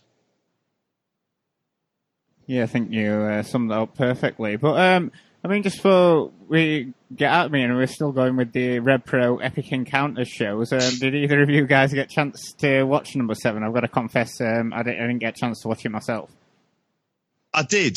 On a long walk last night, which listeners to Grapple Hang on, what Spotlight. podcast is this? Exactly. What day is it? Well, I'm stuck in the Bennoverse, mate. So I'm stuck between all of these. I managed to watch it. To which my key thought, and it wouldn't really be surprising, is very much a 2.5 star to kind of 3-star type of show. It was one that was just sort of progressing through the tournament. Neither of you watched this. Is that right? No, we didn't get a chance to, I'm afraid. Oh, okay. Catch up next time. We'll catch up next time. We're professionals, Martin. Will both of you do that? It's just interesting because Rev Pro is the story promotion, but it's also the only British promotion.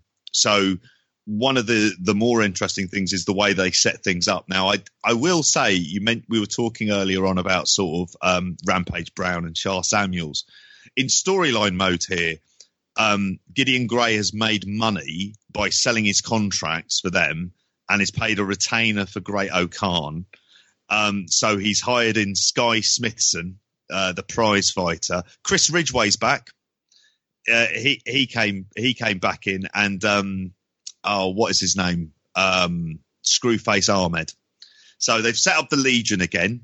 And then they were just sort of ploughing through the tournament as much as anything else. And there's a couple of sort of interesting notes that it's Charlie Sterling and Dan Maloney in the sort of final of the A bracket, which is still very weird. I don't know why they're doing that, but there we go. So they've got that going on, and it feels like it's kind of leading inevitably to Dan Maloney and Ricky Knight Jr. for who gets the Southside title, with then possibly then going to Ricky Knight Jr. versus Ospreay if they wanted to go down that route. What I would say about Dan Maloney is he's really ripped in this one, and he isn't in the previous set, and it's quite jarring. I don't know if that's just me in that, but he's really, really ripped. In terms of where they are, it's just them kind of laying a bedrock for their roster and who they're going to be using, except they've already lost Aaliyah James, who was supposed to be having a match, but she gets attacked and basically taken out, and then they're sort of building up Kanji coming in. So it's interesting. It's a very young roster that they've got together, but from a match quality thing, and this is where you come back to, because that's the stuff that kind of gets that initial buzz, rather than just sort of simply sort of gimmicks or even just storylines. Are these matches good? They're fine. They're okay. And it's good that there is some kind of like that they're getting to work in some way. It's just that at the same time, it's of like at the stage of these shows, like they're very, very samey. And if you missed it, you'd be thinking, well, what did I really miss? Was there a great match that you missed? And the answer is here, no. There's lots of progression of storyline, stuff that I'm interested in, but I'm very much in the minority, I feel, with this as opposed to other people, because if we're talking about sort of BritWres rebuilding, it's this crop who are also here, along with those who are you are cordially invited. It's about kind of trying to gain some kind of momentum for them. It's just that this is the only place where they're actually kind of getting to wrestle proper matches. So yeah, for both of you, what did you miss? It's 2 hours that you didn't miss watching really a 3-star show. Yeah, I think it's good to hear your opinions on it, because obviously me and Benno have reviewed the past 6 of these, so it is good to have sort of like a different opinion, to hear someone else's opinions on this. And I certainly will go back and watch it, because they are decent shows, and like you say, it is good to have something that's going to be out there. Do you feel like, Benno, this is coming up to the last run of tapings, and sort of like Red Pro will be running out of shows now? Yeah, I think that's going to be the thing, isn't it? I thought he was going to run out of shows before Christmas, and yeah, it does seem like, I suppose, they managed it before, though, didn't they? At the end of was it the last lockdown, where it seemed like they managed to get some tapings done. I wouldn't rule them out. I think where there's a will, there's a way. And to be fair, football's still going on and other sports are still going on in the UK. Whether you agree with that or not, personally, I think I've come to the point in the lockdown where I'm thankful for, the entertainment to watch, as long as all the proper precautions are taken and everyone involved is kept as safe as possible. Yeah, I think we're running out of tape at this point. I think this Southside tournament seems to be its own collected set of shows. Once they get to the end of that, I think we're going to end up, with a question of whether they continue this on. Is it worth their while to continue on? Are the Twitch numbers good enough? Or is the benefit to Rev Pro being able to put this on their on-demand service, enough to justify, making new products? If the answer to that is yes, which I am dubious on, then I wouldn't shock me to get more shows. I think they'll like they have in the past. They'll find a way. We'll get some new tapings. But yeah, I don't. The reason I haven't watched this isn't so much the fact that I think these shows are bad. I think they're good. I think they're enjoyable episodic TV. There's not much must watch about them either, especially this tournament with the younger wrestlers. It is something I'll catch up on. It is all we've really got as far as BritRes goes at the moment. So, it is something I'm sure me and you, Martin, will do a big catch up on when it comes to a future show. But yeah, I think without Ospreay, is it worth it for them to continue to do these tapings and do these shows? I would maybe question the logistics of that as much as, I'll happily throw one of these things on if they do turn up on Twitch again early part of this year. Yeah, definitely. I completely agree there. So definitely, and like you say, the storylines, they do progress from show to show, and they are trying to slowly build up people. So we just see what they do, when we all can go out again. Are they going to bring over Ibushi for the first time for Red Pro? I know he's appeared in the UK before and things like that to try and pop a crowd, and then have all these guys on the undercard. So it'll be interesting to see what Red Pro do once, shows are allowed to go ahead. But, long-time listeners will have noticed that, we didn't do an end-of-the-year show for 2020. Obviously, I think it's easy to see why it was a horrible year for a lot of people. And, especially in European wrestling, with speaking out, a lot of stories that needed to be told. And, so glad that people were brave enough to speak out about, the cesspit that was the British wrestling scene. But, just going to have a quick review of the year, have a couple of games that Benno's put together, and just have a chat about what we might see from the industry this year. I mean, we talked a bit about what Red Pro might maybe do in 2021. We've not talked about, the sort of like the other big London-based promotion. It'll be interesting to see Progress released a video, didn't they, over the Christmas period, just like, just a bit of a video of Cara Noir, and, it seemed to be like a coming soon sort of thing. But Benno, do you think Progress will be running shows any time before the summer? I think so. Yeah, I think we will get shows. I think similar to Rev Pro. Once we're in 6 weeks, hopefully this full lockdown's going to be over. We're probably going to be back in a tier system, and I think lower level sports are going to be allowed to go ahead. I think that's when you might see a Progress stick the head out and maybe try and run shows. It's what those shows look like. Do they continue on the hard association with NXT UK? How do you post in a speaking out world? I would question that. WWE have made no bones about continuing to employ people accused in speaking out, whereas on the other hand, Progress are making all kinds of noise about being a safe promotion that will do the right thing by, the victims of speaking out. Both can't exist at the same time, I don't think. So that's going to be the biggest question for me, what version of Progress we get. If we do get a version of Progress, though, that hasn't got that NXT UK relationship built in, what does it look like? That's a terrifying prospect. I mean, the shows were already dire, January to March this year, even with that relationship continuing on. What is really left there? How much of that hardcore base are going to, turn out, even if it's, say, an on-demand product, even if you can maybe have a couple hundred, fans in the Electric Ballroom? Would you get more than a couple hundred fans anyway, even if you're allowed to have the full capacity? I think Progress is going to be one of the really interesting stories of 2021 and 2022, is it? Progress, I'll make no bones about it, like Fight Club Flow and like ICW, was the epicenter of, a lot of the stories that came out and speaking out. A lot of the people involved were people who work for Progress, and events happened at Progress shows. They've got a lot of cleaning up to do. Good for them. They've got time to do it. But what does it look like? You take away what Progress was, which was a really close-knit community with their fans. And it was all about that etiquette, and it was all about barriers being, we're all a family, being torn down. You can't do any of that stuff. It's just going to have to be a wrestling promotion. And what does that even look like in 2021? And is the talent there to do it? I think it'll be interesting for the likes of us doing podcasts about it. But as far as it being, a compelling product, I've got serious questions. I think also, JP, you've got to, just entertainment as a whole, there are going to be people who are dying to go out, but then there's going to be a load of people who, are all of a sudden like, I don't want anywhere near me, get away from me, despite, you being told, it's safe to go out again. There are going to be people who are going to be nervous to be in a packed room full of people, aren't there? Exactly, especially if it's going to be like an enclosed space. If it's going to be indoors, it's going to be, because how are you not, especially if you think about the layout of something like the ballroom, how are you not going to sort of bump into someone? It doesn't really feel possible.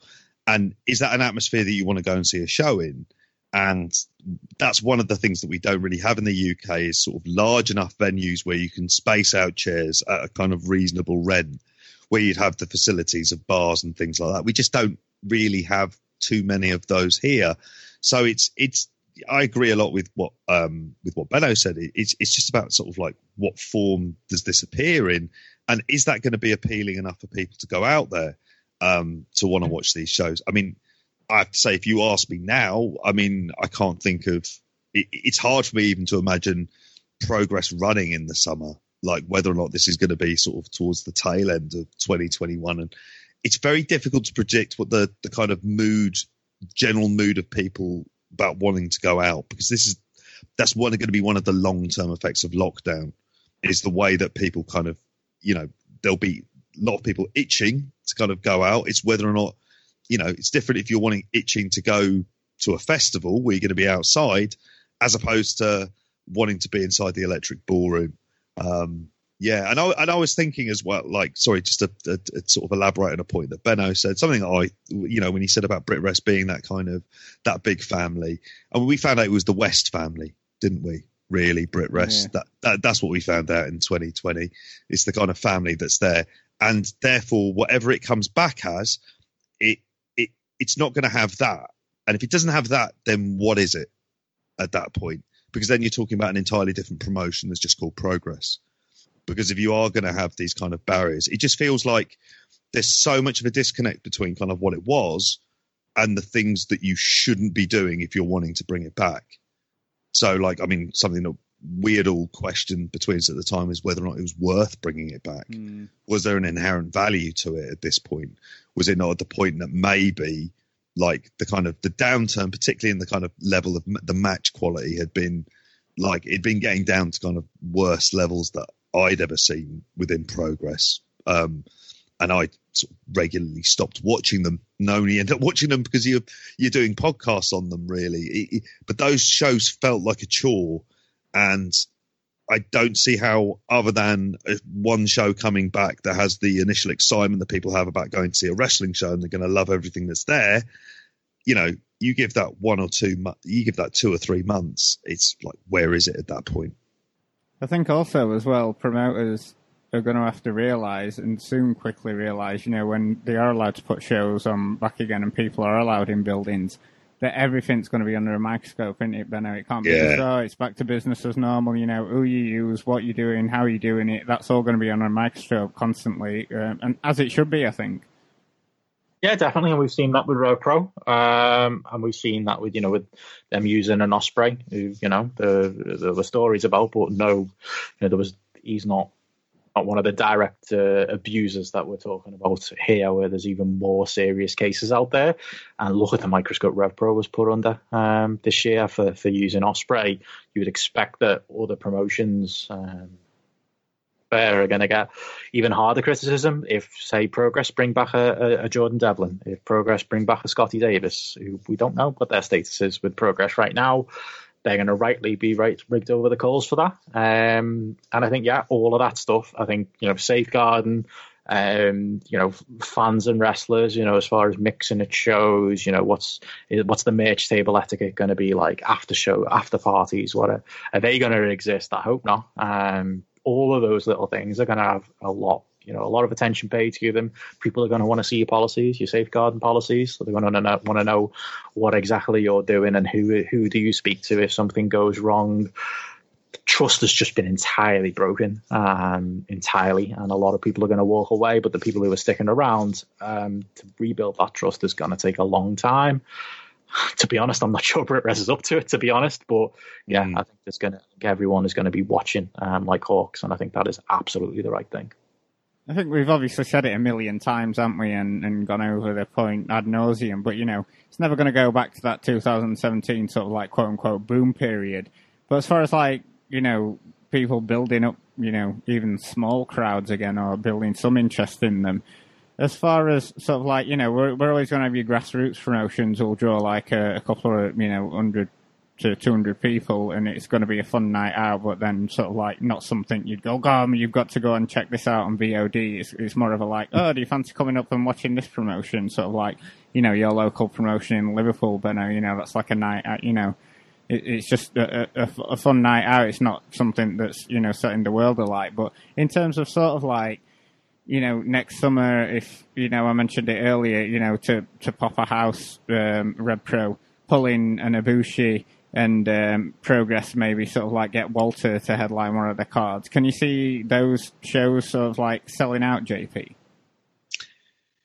I would say no with Walter, because I don't know how much of a cachet that.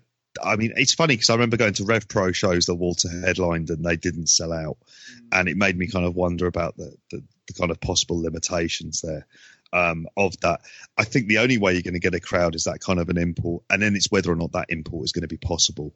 Who are you going to be able to get in? Who are you going to get in there to work with them?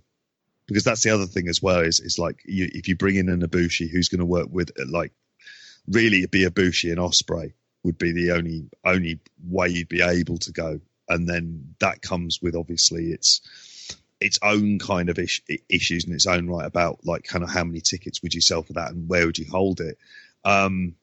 It's really difficult. I mean, I think, you know, and this is probably the stuff we're going to get onto in a little bit, but it's 2021 should be about trying to kind of lay some solid foundations for the first time and actually try and run wrestling like a proper industry. And it's going to take time, and really this should be the kind of building blocks and thinking about it properly in the same way that WXW are, where they're thinking, okay, we're not going to be able to do anything for this first half of the year. We need to be thinking towards the latter half of the year and then for March as well, and how we're going to do that and how we're going to be able to make up for it in the meantime. And I think that kind of thinking doesn't really seem to be that prevalent within BritWres. So, any final thoughts, Benno, before we move on about sort of like where the industry goes this year? It's dead. Grow up. That's kind of my. Yeah. I think we make the joke all the time, but I think BritRes as a product the whale consumed, as a product that Dave Meltzer will review in his newsletter, that John and Wayne might pay attention to a big match from, that the whale might talk about, is 100% dead. What is the future of BritRes is probably, as you said, Martin, these grassroots promotions, your local fun promotions that run, a mile from your house that you will make the trip for, or a couple of miles from your house that you will make the trip for. It is going to be a long, long road to build back to any other kind of boom period. Like in most forms of entertainment, whether it be music or anything, wrestling is not special. Peaks and troughs come and go, and the next peak of British wrestling, if there is one, will be nothing like the last peak. It's going to be, it'll be a completely different set of characters and a completely different set of circumstances that will get over, and we'll get that. What we've got at the moment is, as we said earlier, with the video, there's a lot of funny meme wrestlers. There is a lot of people who have gotten over on Twitter. There is a lot of nice, fun mid-card acts out there, and there's a lot of promising young wrestlers out there. That is all, stuff that's going to give you houses on a local level, but is going to be years before, anyone on a bigger level, and it's going to be a rebuilding period for the reality of that. And I think it's going to be a lean few years. I think people are wishing for COVID to be over with and be able to get back to live shows, but it's not going to be the live shows you knew before. It's going to be different venues, different circumstances, different characters, and it's going to be a real rebuilding period, both from an in-ring and a product point of view, but also from a fan trust and a community point of view. Mm-hmm. Yeah, definitely. So despite us not doing an end of year show, we couldn't, do an end of year without a game of likely, unlikely, and getting some shit off our chest by throwing people in a dumpster, Benno.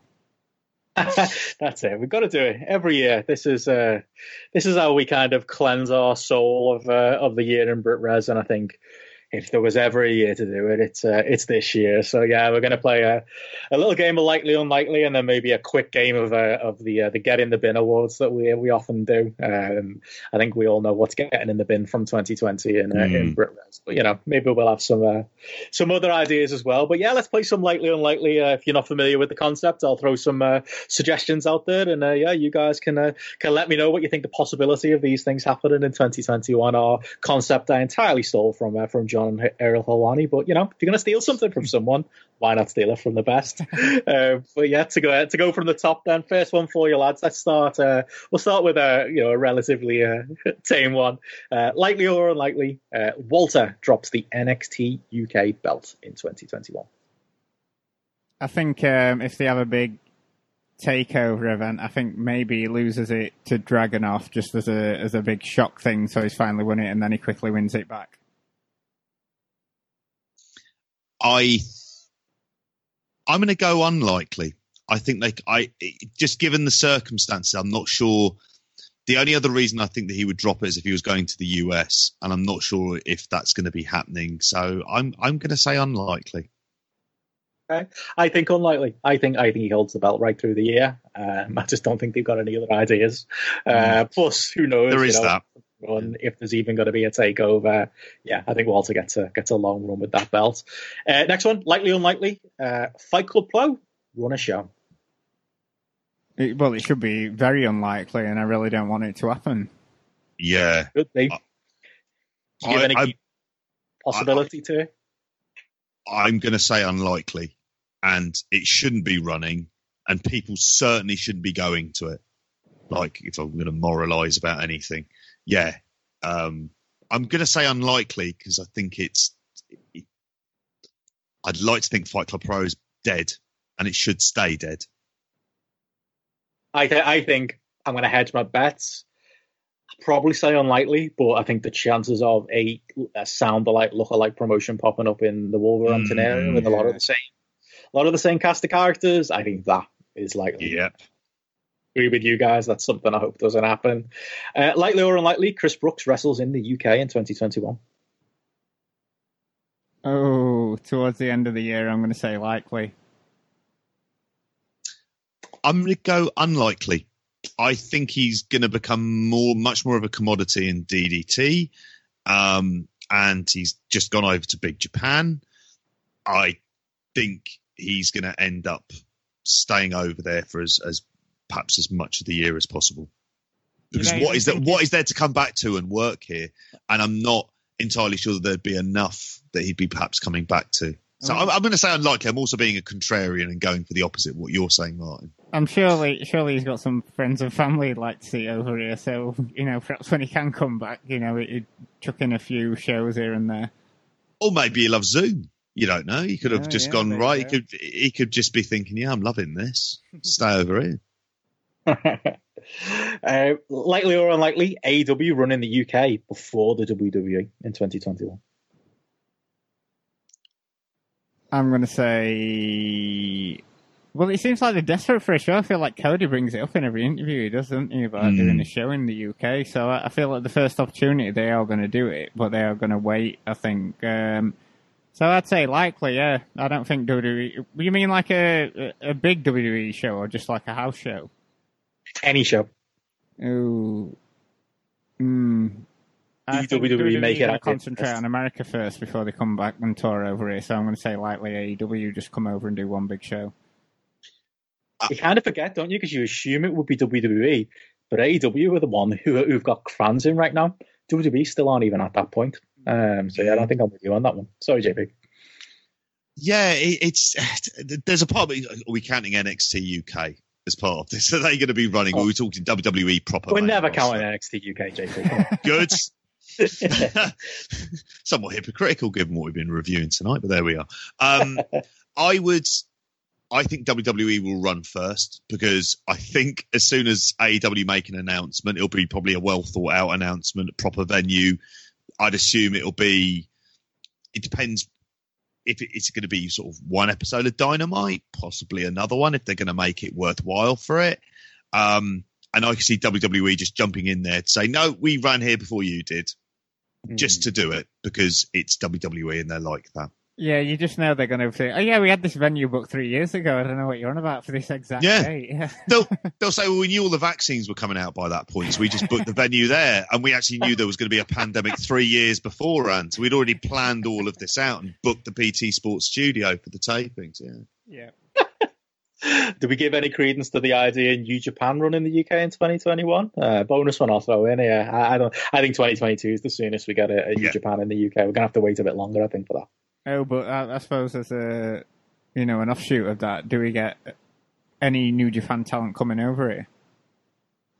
That's a good question. I would say likely. I would say tail end of the year, Red Pro run a super show. Or a version of one, maybe with less fans or that's some kind of on-demand gimmick. I think with that business relationship, I think they'll make that happen. But tail end of the year, I'd say likely. I'm going to say likely as well, because that was a big success, Royal Quest. And if they can get anything like that, and it also depends, and we were speaking about it earlier, and it depends on really what they feel of that TV deal. And if they feel they're going to get enough coverage that they'll be able to run the Copper Box again, which is an amazing venue. And it would look like that would be the natural home. Can they, they just need a better setup in terms of getting it live because it was an absolute shit show on there before. But it's really, I could see New Japan wrestlers coming over for the end of the year, but in terms of a big super show, I'm going to go with 2022. It seems like the kind of natural fit for them to, given the way that they'll think about it, they'll already have a lot of 2021 plans in place. And if we've got the issue in terms of them having to cancel shows for Tokyo, they might just be figuring this year they're going to try and concentrate on as much domestic business as possible. Likely or unlikely, and linked to our earlier conversation, Progress splits from the WWE. Unlikely. Yeah, completely unlikely. Too many trends behind the scenes there. There's a lot of there's a lot all of mates affairs now. Yeah, we're all mates. We're all mates. We're all big family. Yeah, I think. Said Fred West. Yeah. Speaking of which, and I shouldn't make this segue, OTT book Jordan Devlin. Ooh, I'd say considering they'll probably go, well, NXT's all over NXT UK, likely. Likely too. Yeah, I think likely. Tragically, I think likely. Dottie Davis isn't far behind them as well. Yep. Do Irish fans completely balk at that, though? That's a real issue because I think OTT is so... I mean, I feel like I'm on first name terms with that entire OTT crowd. And I'm sure JP is. Yeah. And I know how those people feel. And it's built on community, isn't it, OTT in a lot of ways? You're going to lose all of those people. But I still think they're going to do it. I say likely to. Speaking of Fred West, Glenn Joseph returns to wrestling. Likely or unlikely? I might edit this one out. If he's like Vince Russo, then probably likely, which feels like he's the spiritual successor to, doesn't he? I think in the UK, it'd be really difficult to tell, but no, I'm going to say unlikely. I just can't think of where he would go to. And yeah, I mean, where has he gone? Is he going to be back doing touring Buddy or whatever it was that he used to do, or has he just slithered away completely? Yeah, I'm going to say unlikely. I'm going to hope unlikely too. Likely or unlikely, Gabriel Kidd moves up from New Japan Young Boy. There you go, JP. One for you. Oh, likely. I wondered whether or not they were setting him up to go in the Empire at some point. As a sort of direct thing of going there rather than getting sent away, because it depends on what they do in terms of excursion stuff, because that seems like it's a bit of a non-starter. But I'm going to say likely. They really like him. They had him in there with Nagata, didn't they, at New Year's Dash? I mean, they've had him in there against sort of everyone there. I think he impressed all throughout the G1 in terms of a series of matches that to the naked eye might seem like they were exactly the same, but in fact they were different and slightly better. So yeah, I'm going to go. I'll go with that one. I'll go likely, and he deserves to be. Yeah, I'll say likely. He's certainly towards the end of the year. I might even say that they might, put him in some sort of tag team to begin with before making him a singles guy. Link to that then, likely or unlikely, and I would go with that too. I think it's happening. I just think it's being delayed because of the link to that, and you know what? I'll give you 2022 for this one as well, guys.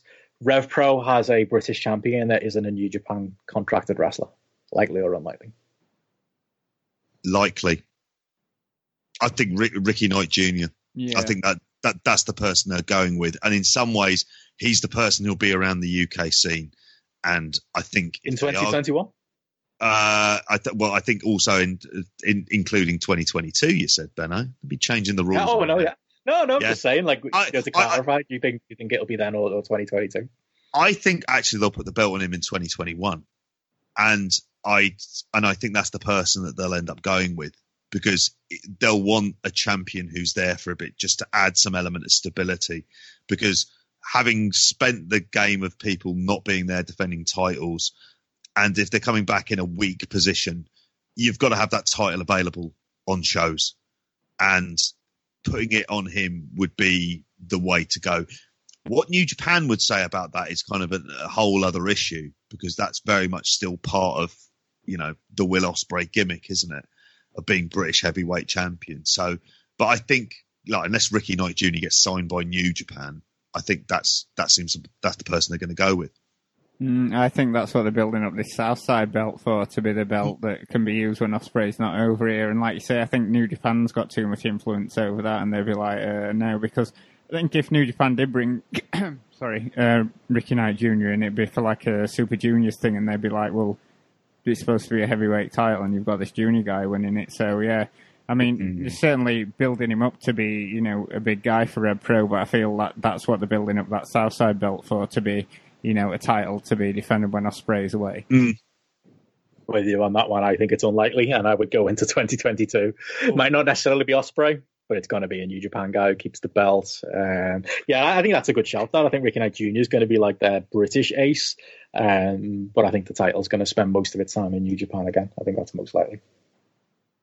Likely or unlikely, Ethan Allen and Luke Jacobs get signed before they have their 50th match. Young Guns? Tragically likely. They're not going to make it to 50. No. It's shocking, that, isn't it? You're probably right. It's like Pretty Deadly, isn't it? Like, they showed all the potential in the world for the 2 shows we all seen them on, and then before you knew it, they were already snapped up and signed. I think they're one of the bright spots we've got in BritRes this year, aren't they? And unfortunately, the pessimist in me doesn't see them sticking around. Yeah, I really hope it's unlikely because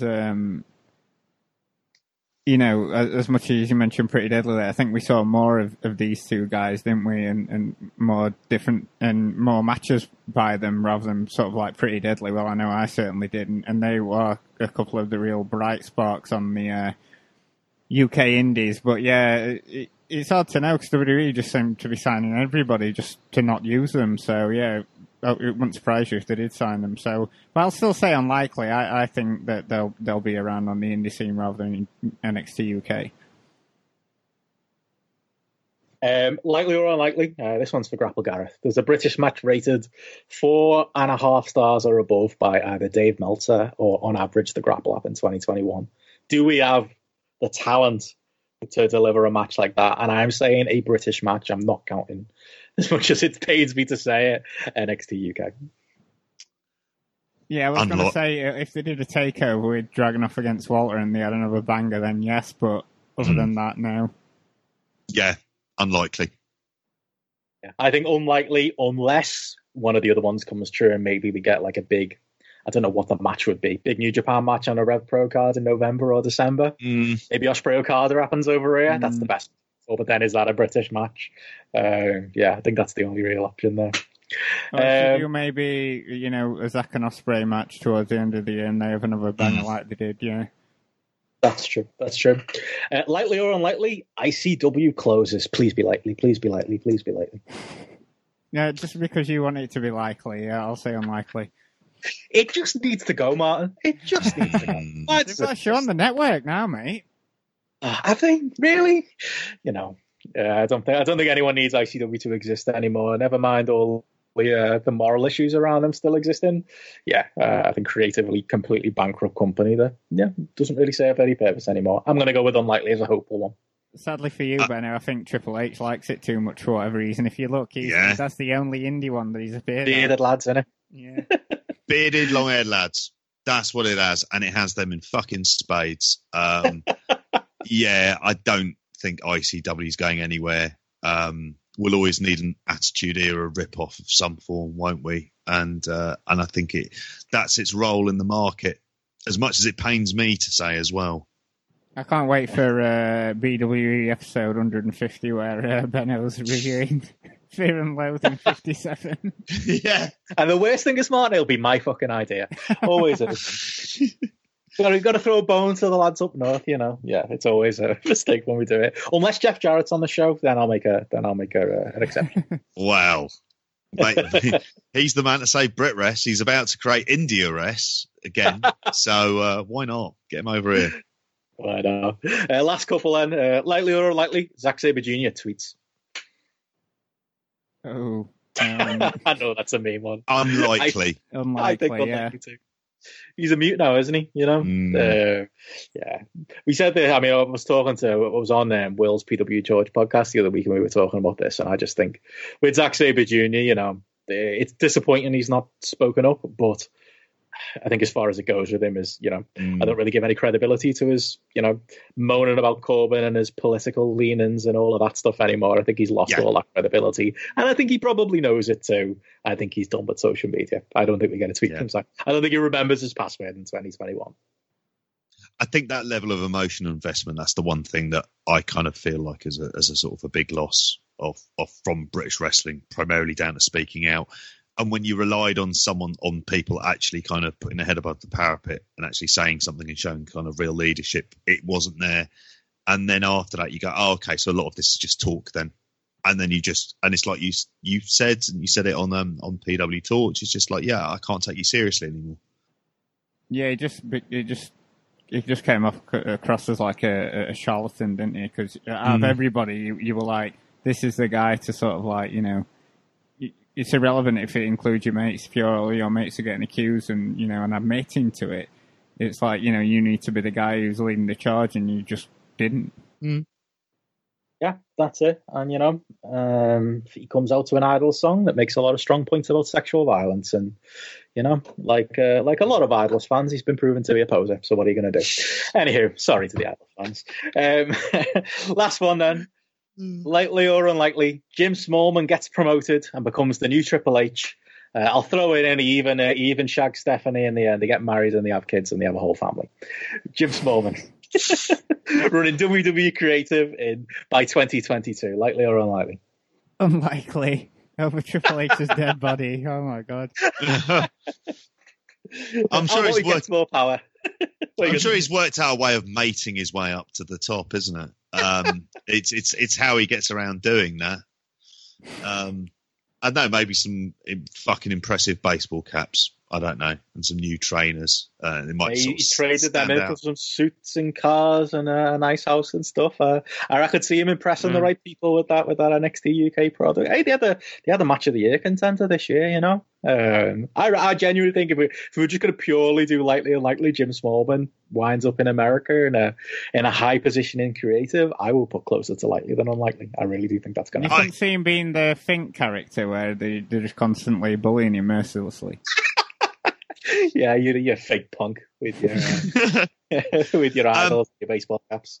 If you're saying, like, yeah, seriously, could you see him being elevated to a higher kind of creative position? Yeah, I could see that happening, because I think he'd very much know how to play the game that's being played there at the moment and keep his nose clean.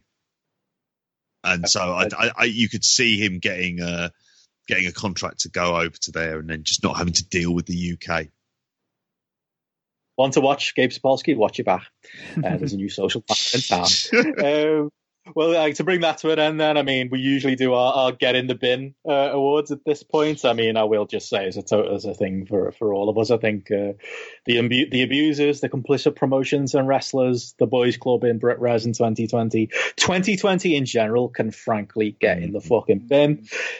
Anything else, lads, you want to throw in the bin with it? I mean, yeah, that kind of covers it, doesn't it, for fucking 2020? Yeah. Yeah. But, I mean, I just wanted to, speaking of abusers, but one person who just won't go away and needs to go head first into the bin is Joe Coffey.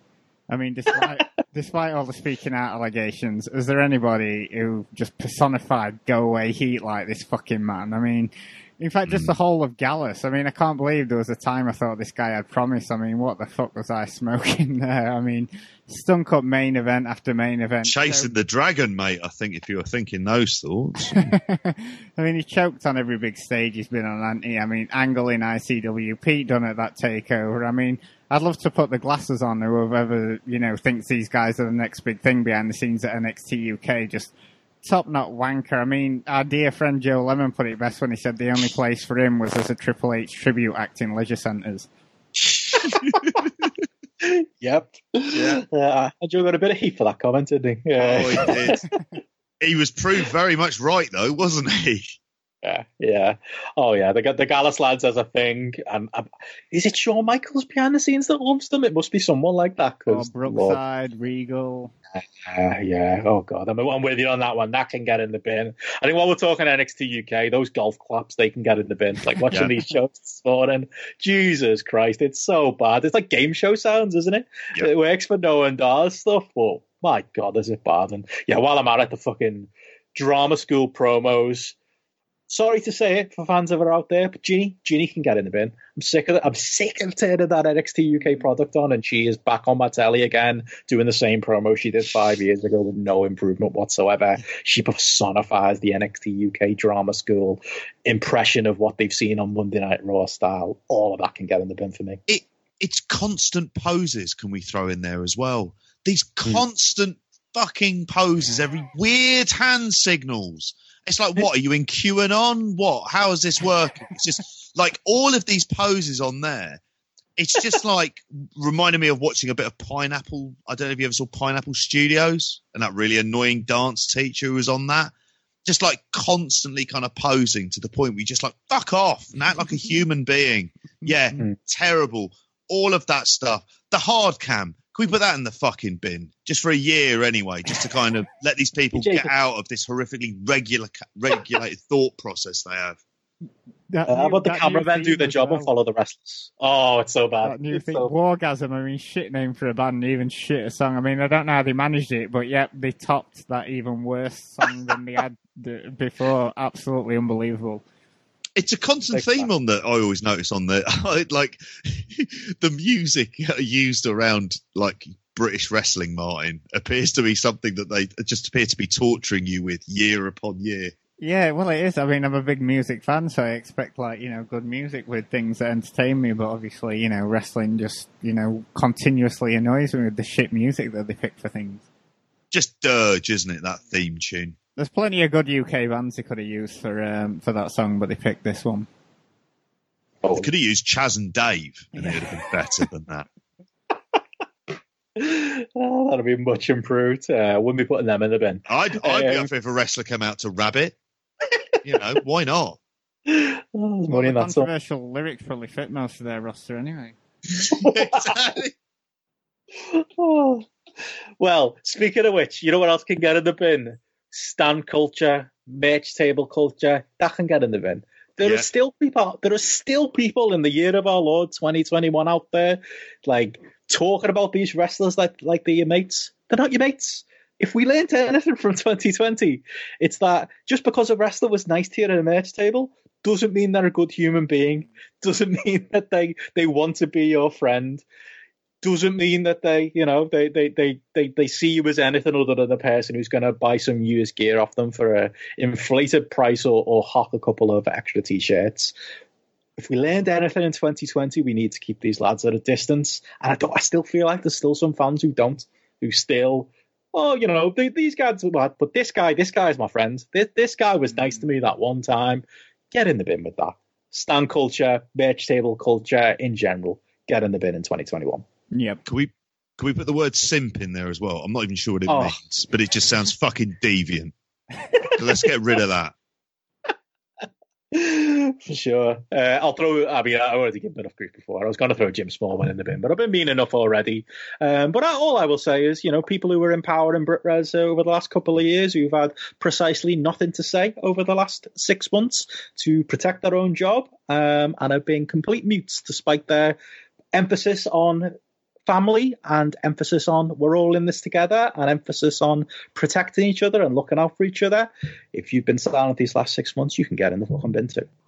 Yep. If you've gone, if you've just crawled back like a fucking snake, then yeah, you definitely deserve to go in this biffa bin.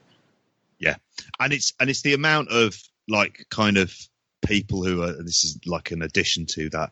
All the various ill thought through groups and regulatory kind of fake regulatory bodies that were coming up, really half-assed way, run by fucking cowboys at the same time. All of them can get in the bin. Fuck off. It's grown-up time, is what I like to think for British wrestling, if I want for 2021. Or fucking grown-ups running it. And, like, not willing to kind of tolerate any sort of daft shit. Like, in some ways, that's all I want for 2021. I want BritRes to fucking grow up. And I want it to behave like just run by adults as a proper industry and business and just in a grown-up way. And if that means you can't, I don't know, have lots of like kind of, I don't know, dabbing photos with fucking whoever, then so be it. It's a price that I will happily pay. Absolutely. If you want a light-hearted one, I'll throw it in there. The Rev Pro Bar at York Hall, that can get in the bin. Can we sort out some decent drinks for 2021 and 2022 if we end up back at York Hall, everyone? Can we sort out a better system than having one queue for cards and one queue for cash?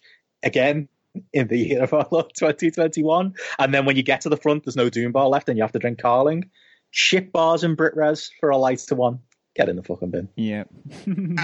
Outdoor show, bring your own booze. It'll work well. Like Riptide in the summer last year, that's what we were more on. Exactly. I thought you wanted to get rid of that party culture.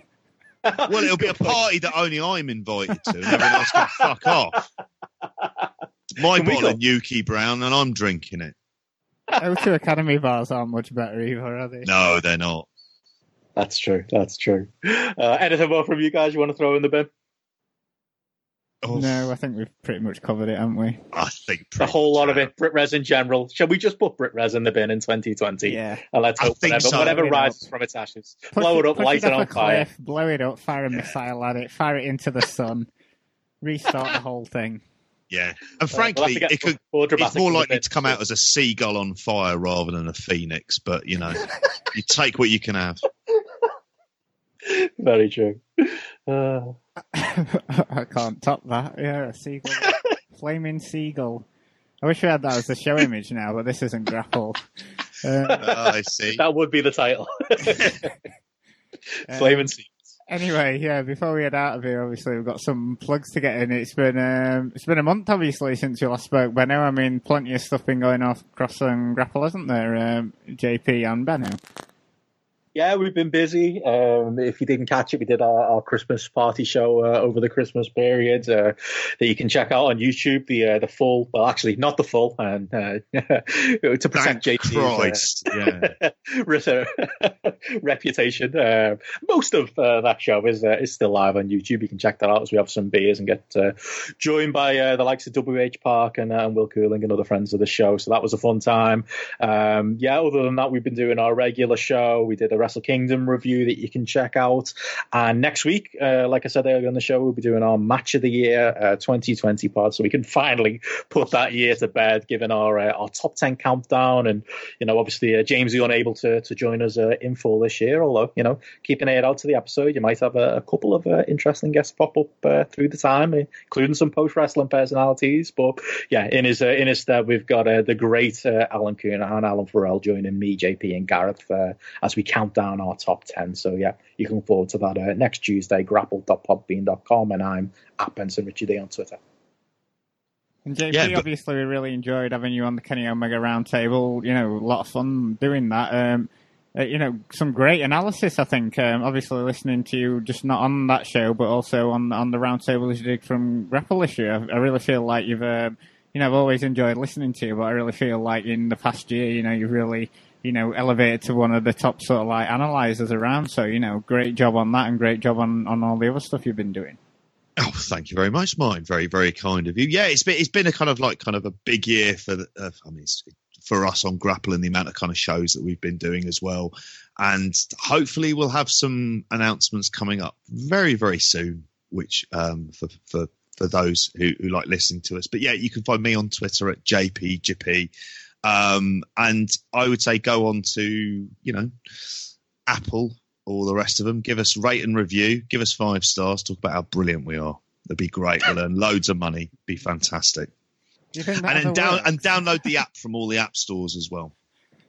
Yep, and as for me and Andrew Thompson, we'll be back with Adventure at the end of the month. We're talking, it's obviously January Royal Rumble, so we're going to be looking at Royal Rumble 2002, so look out for that. And also check out our merch on Post Wrestling Store. And of course, as we noted at the start of the show, me and Benno are going to be on the Up Next Patreon at the end of the month with the lads and the Royal Rumble game. And obviously, all roads lead to postwrestling.com. And thanks for listening, and we'll catch you next time.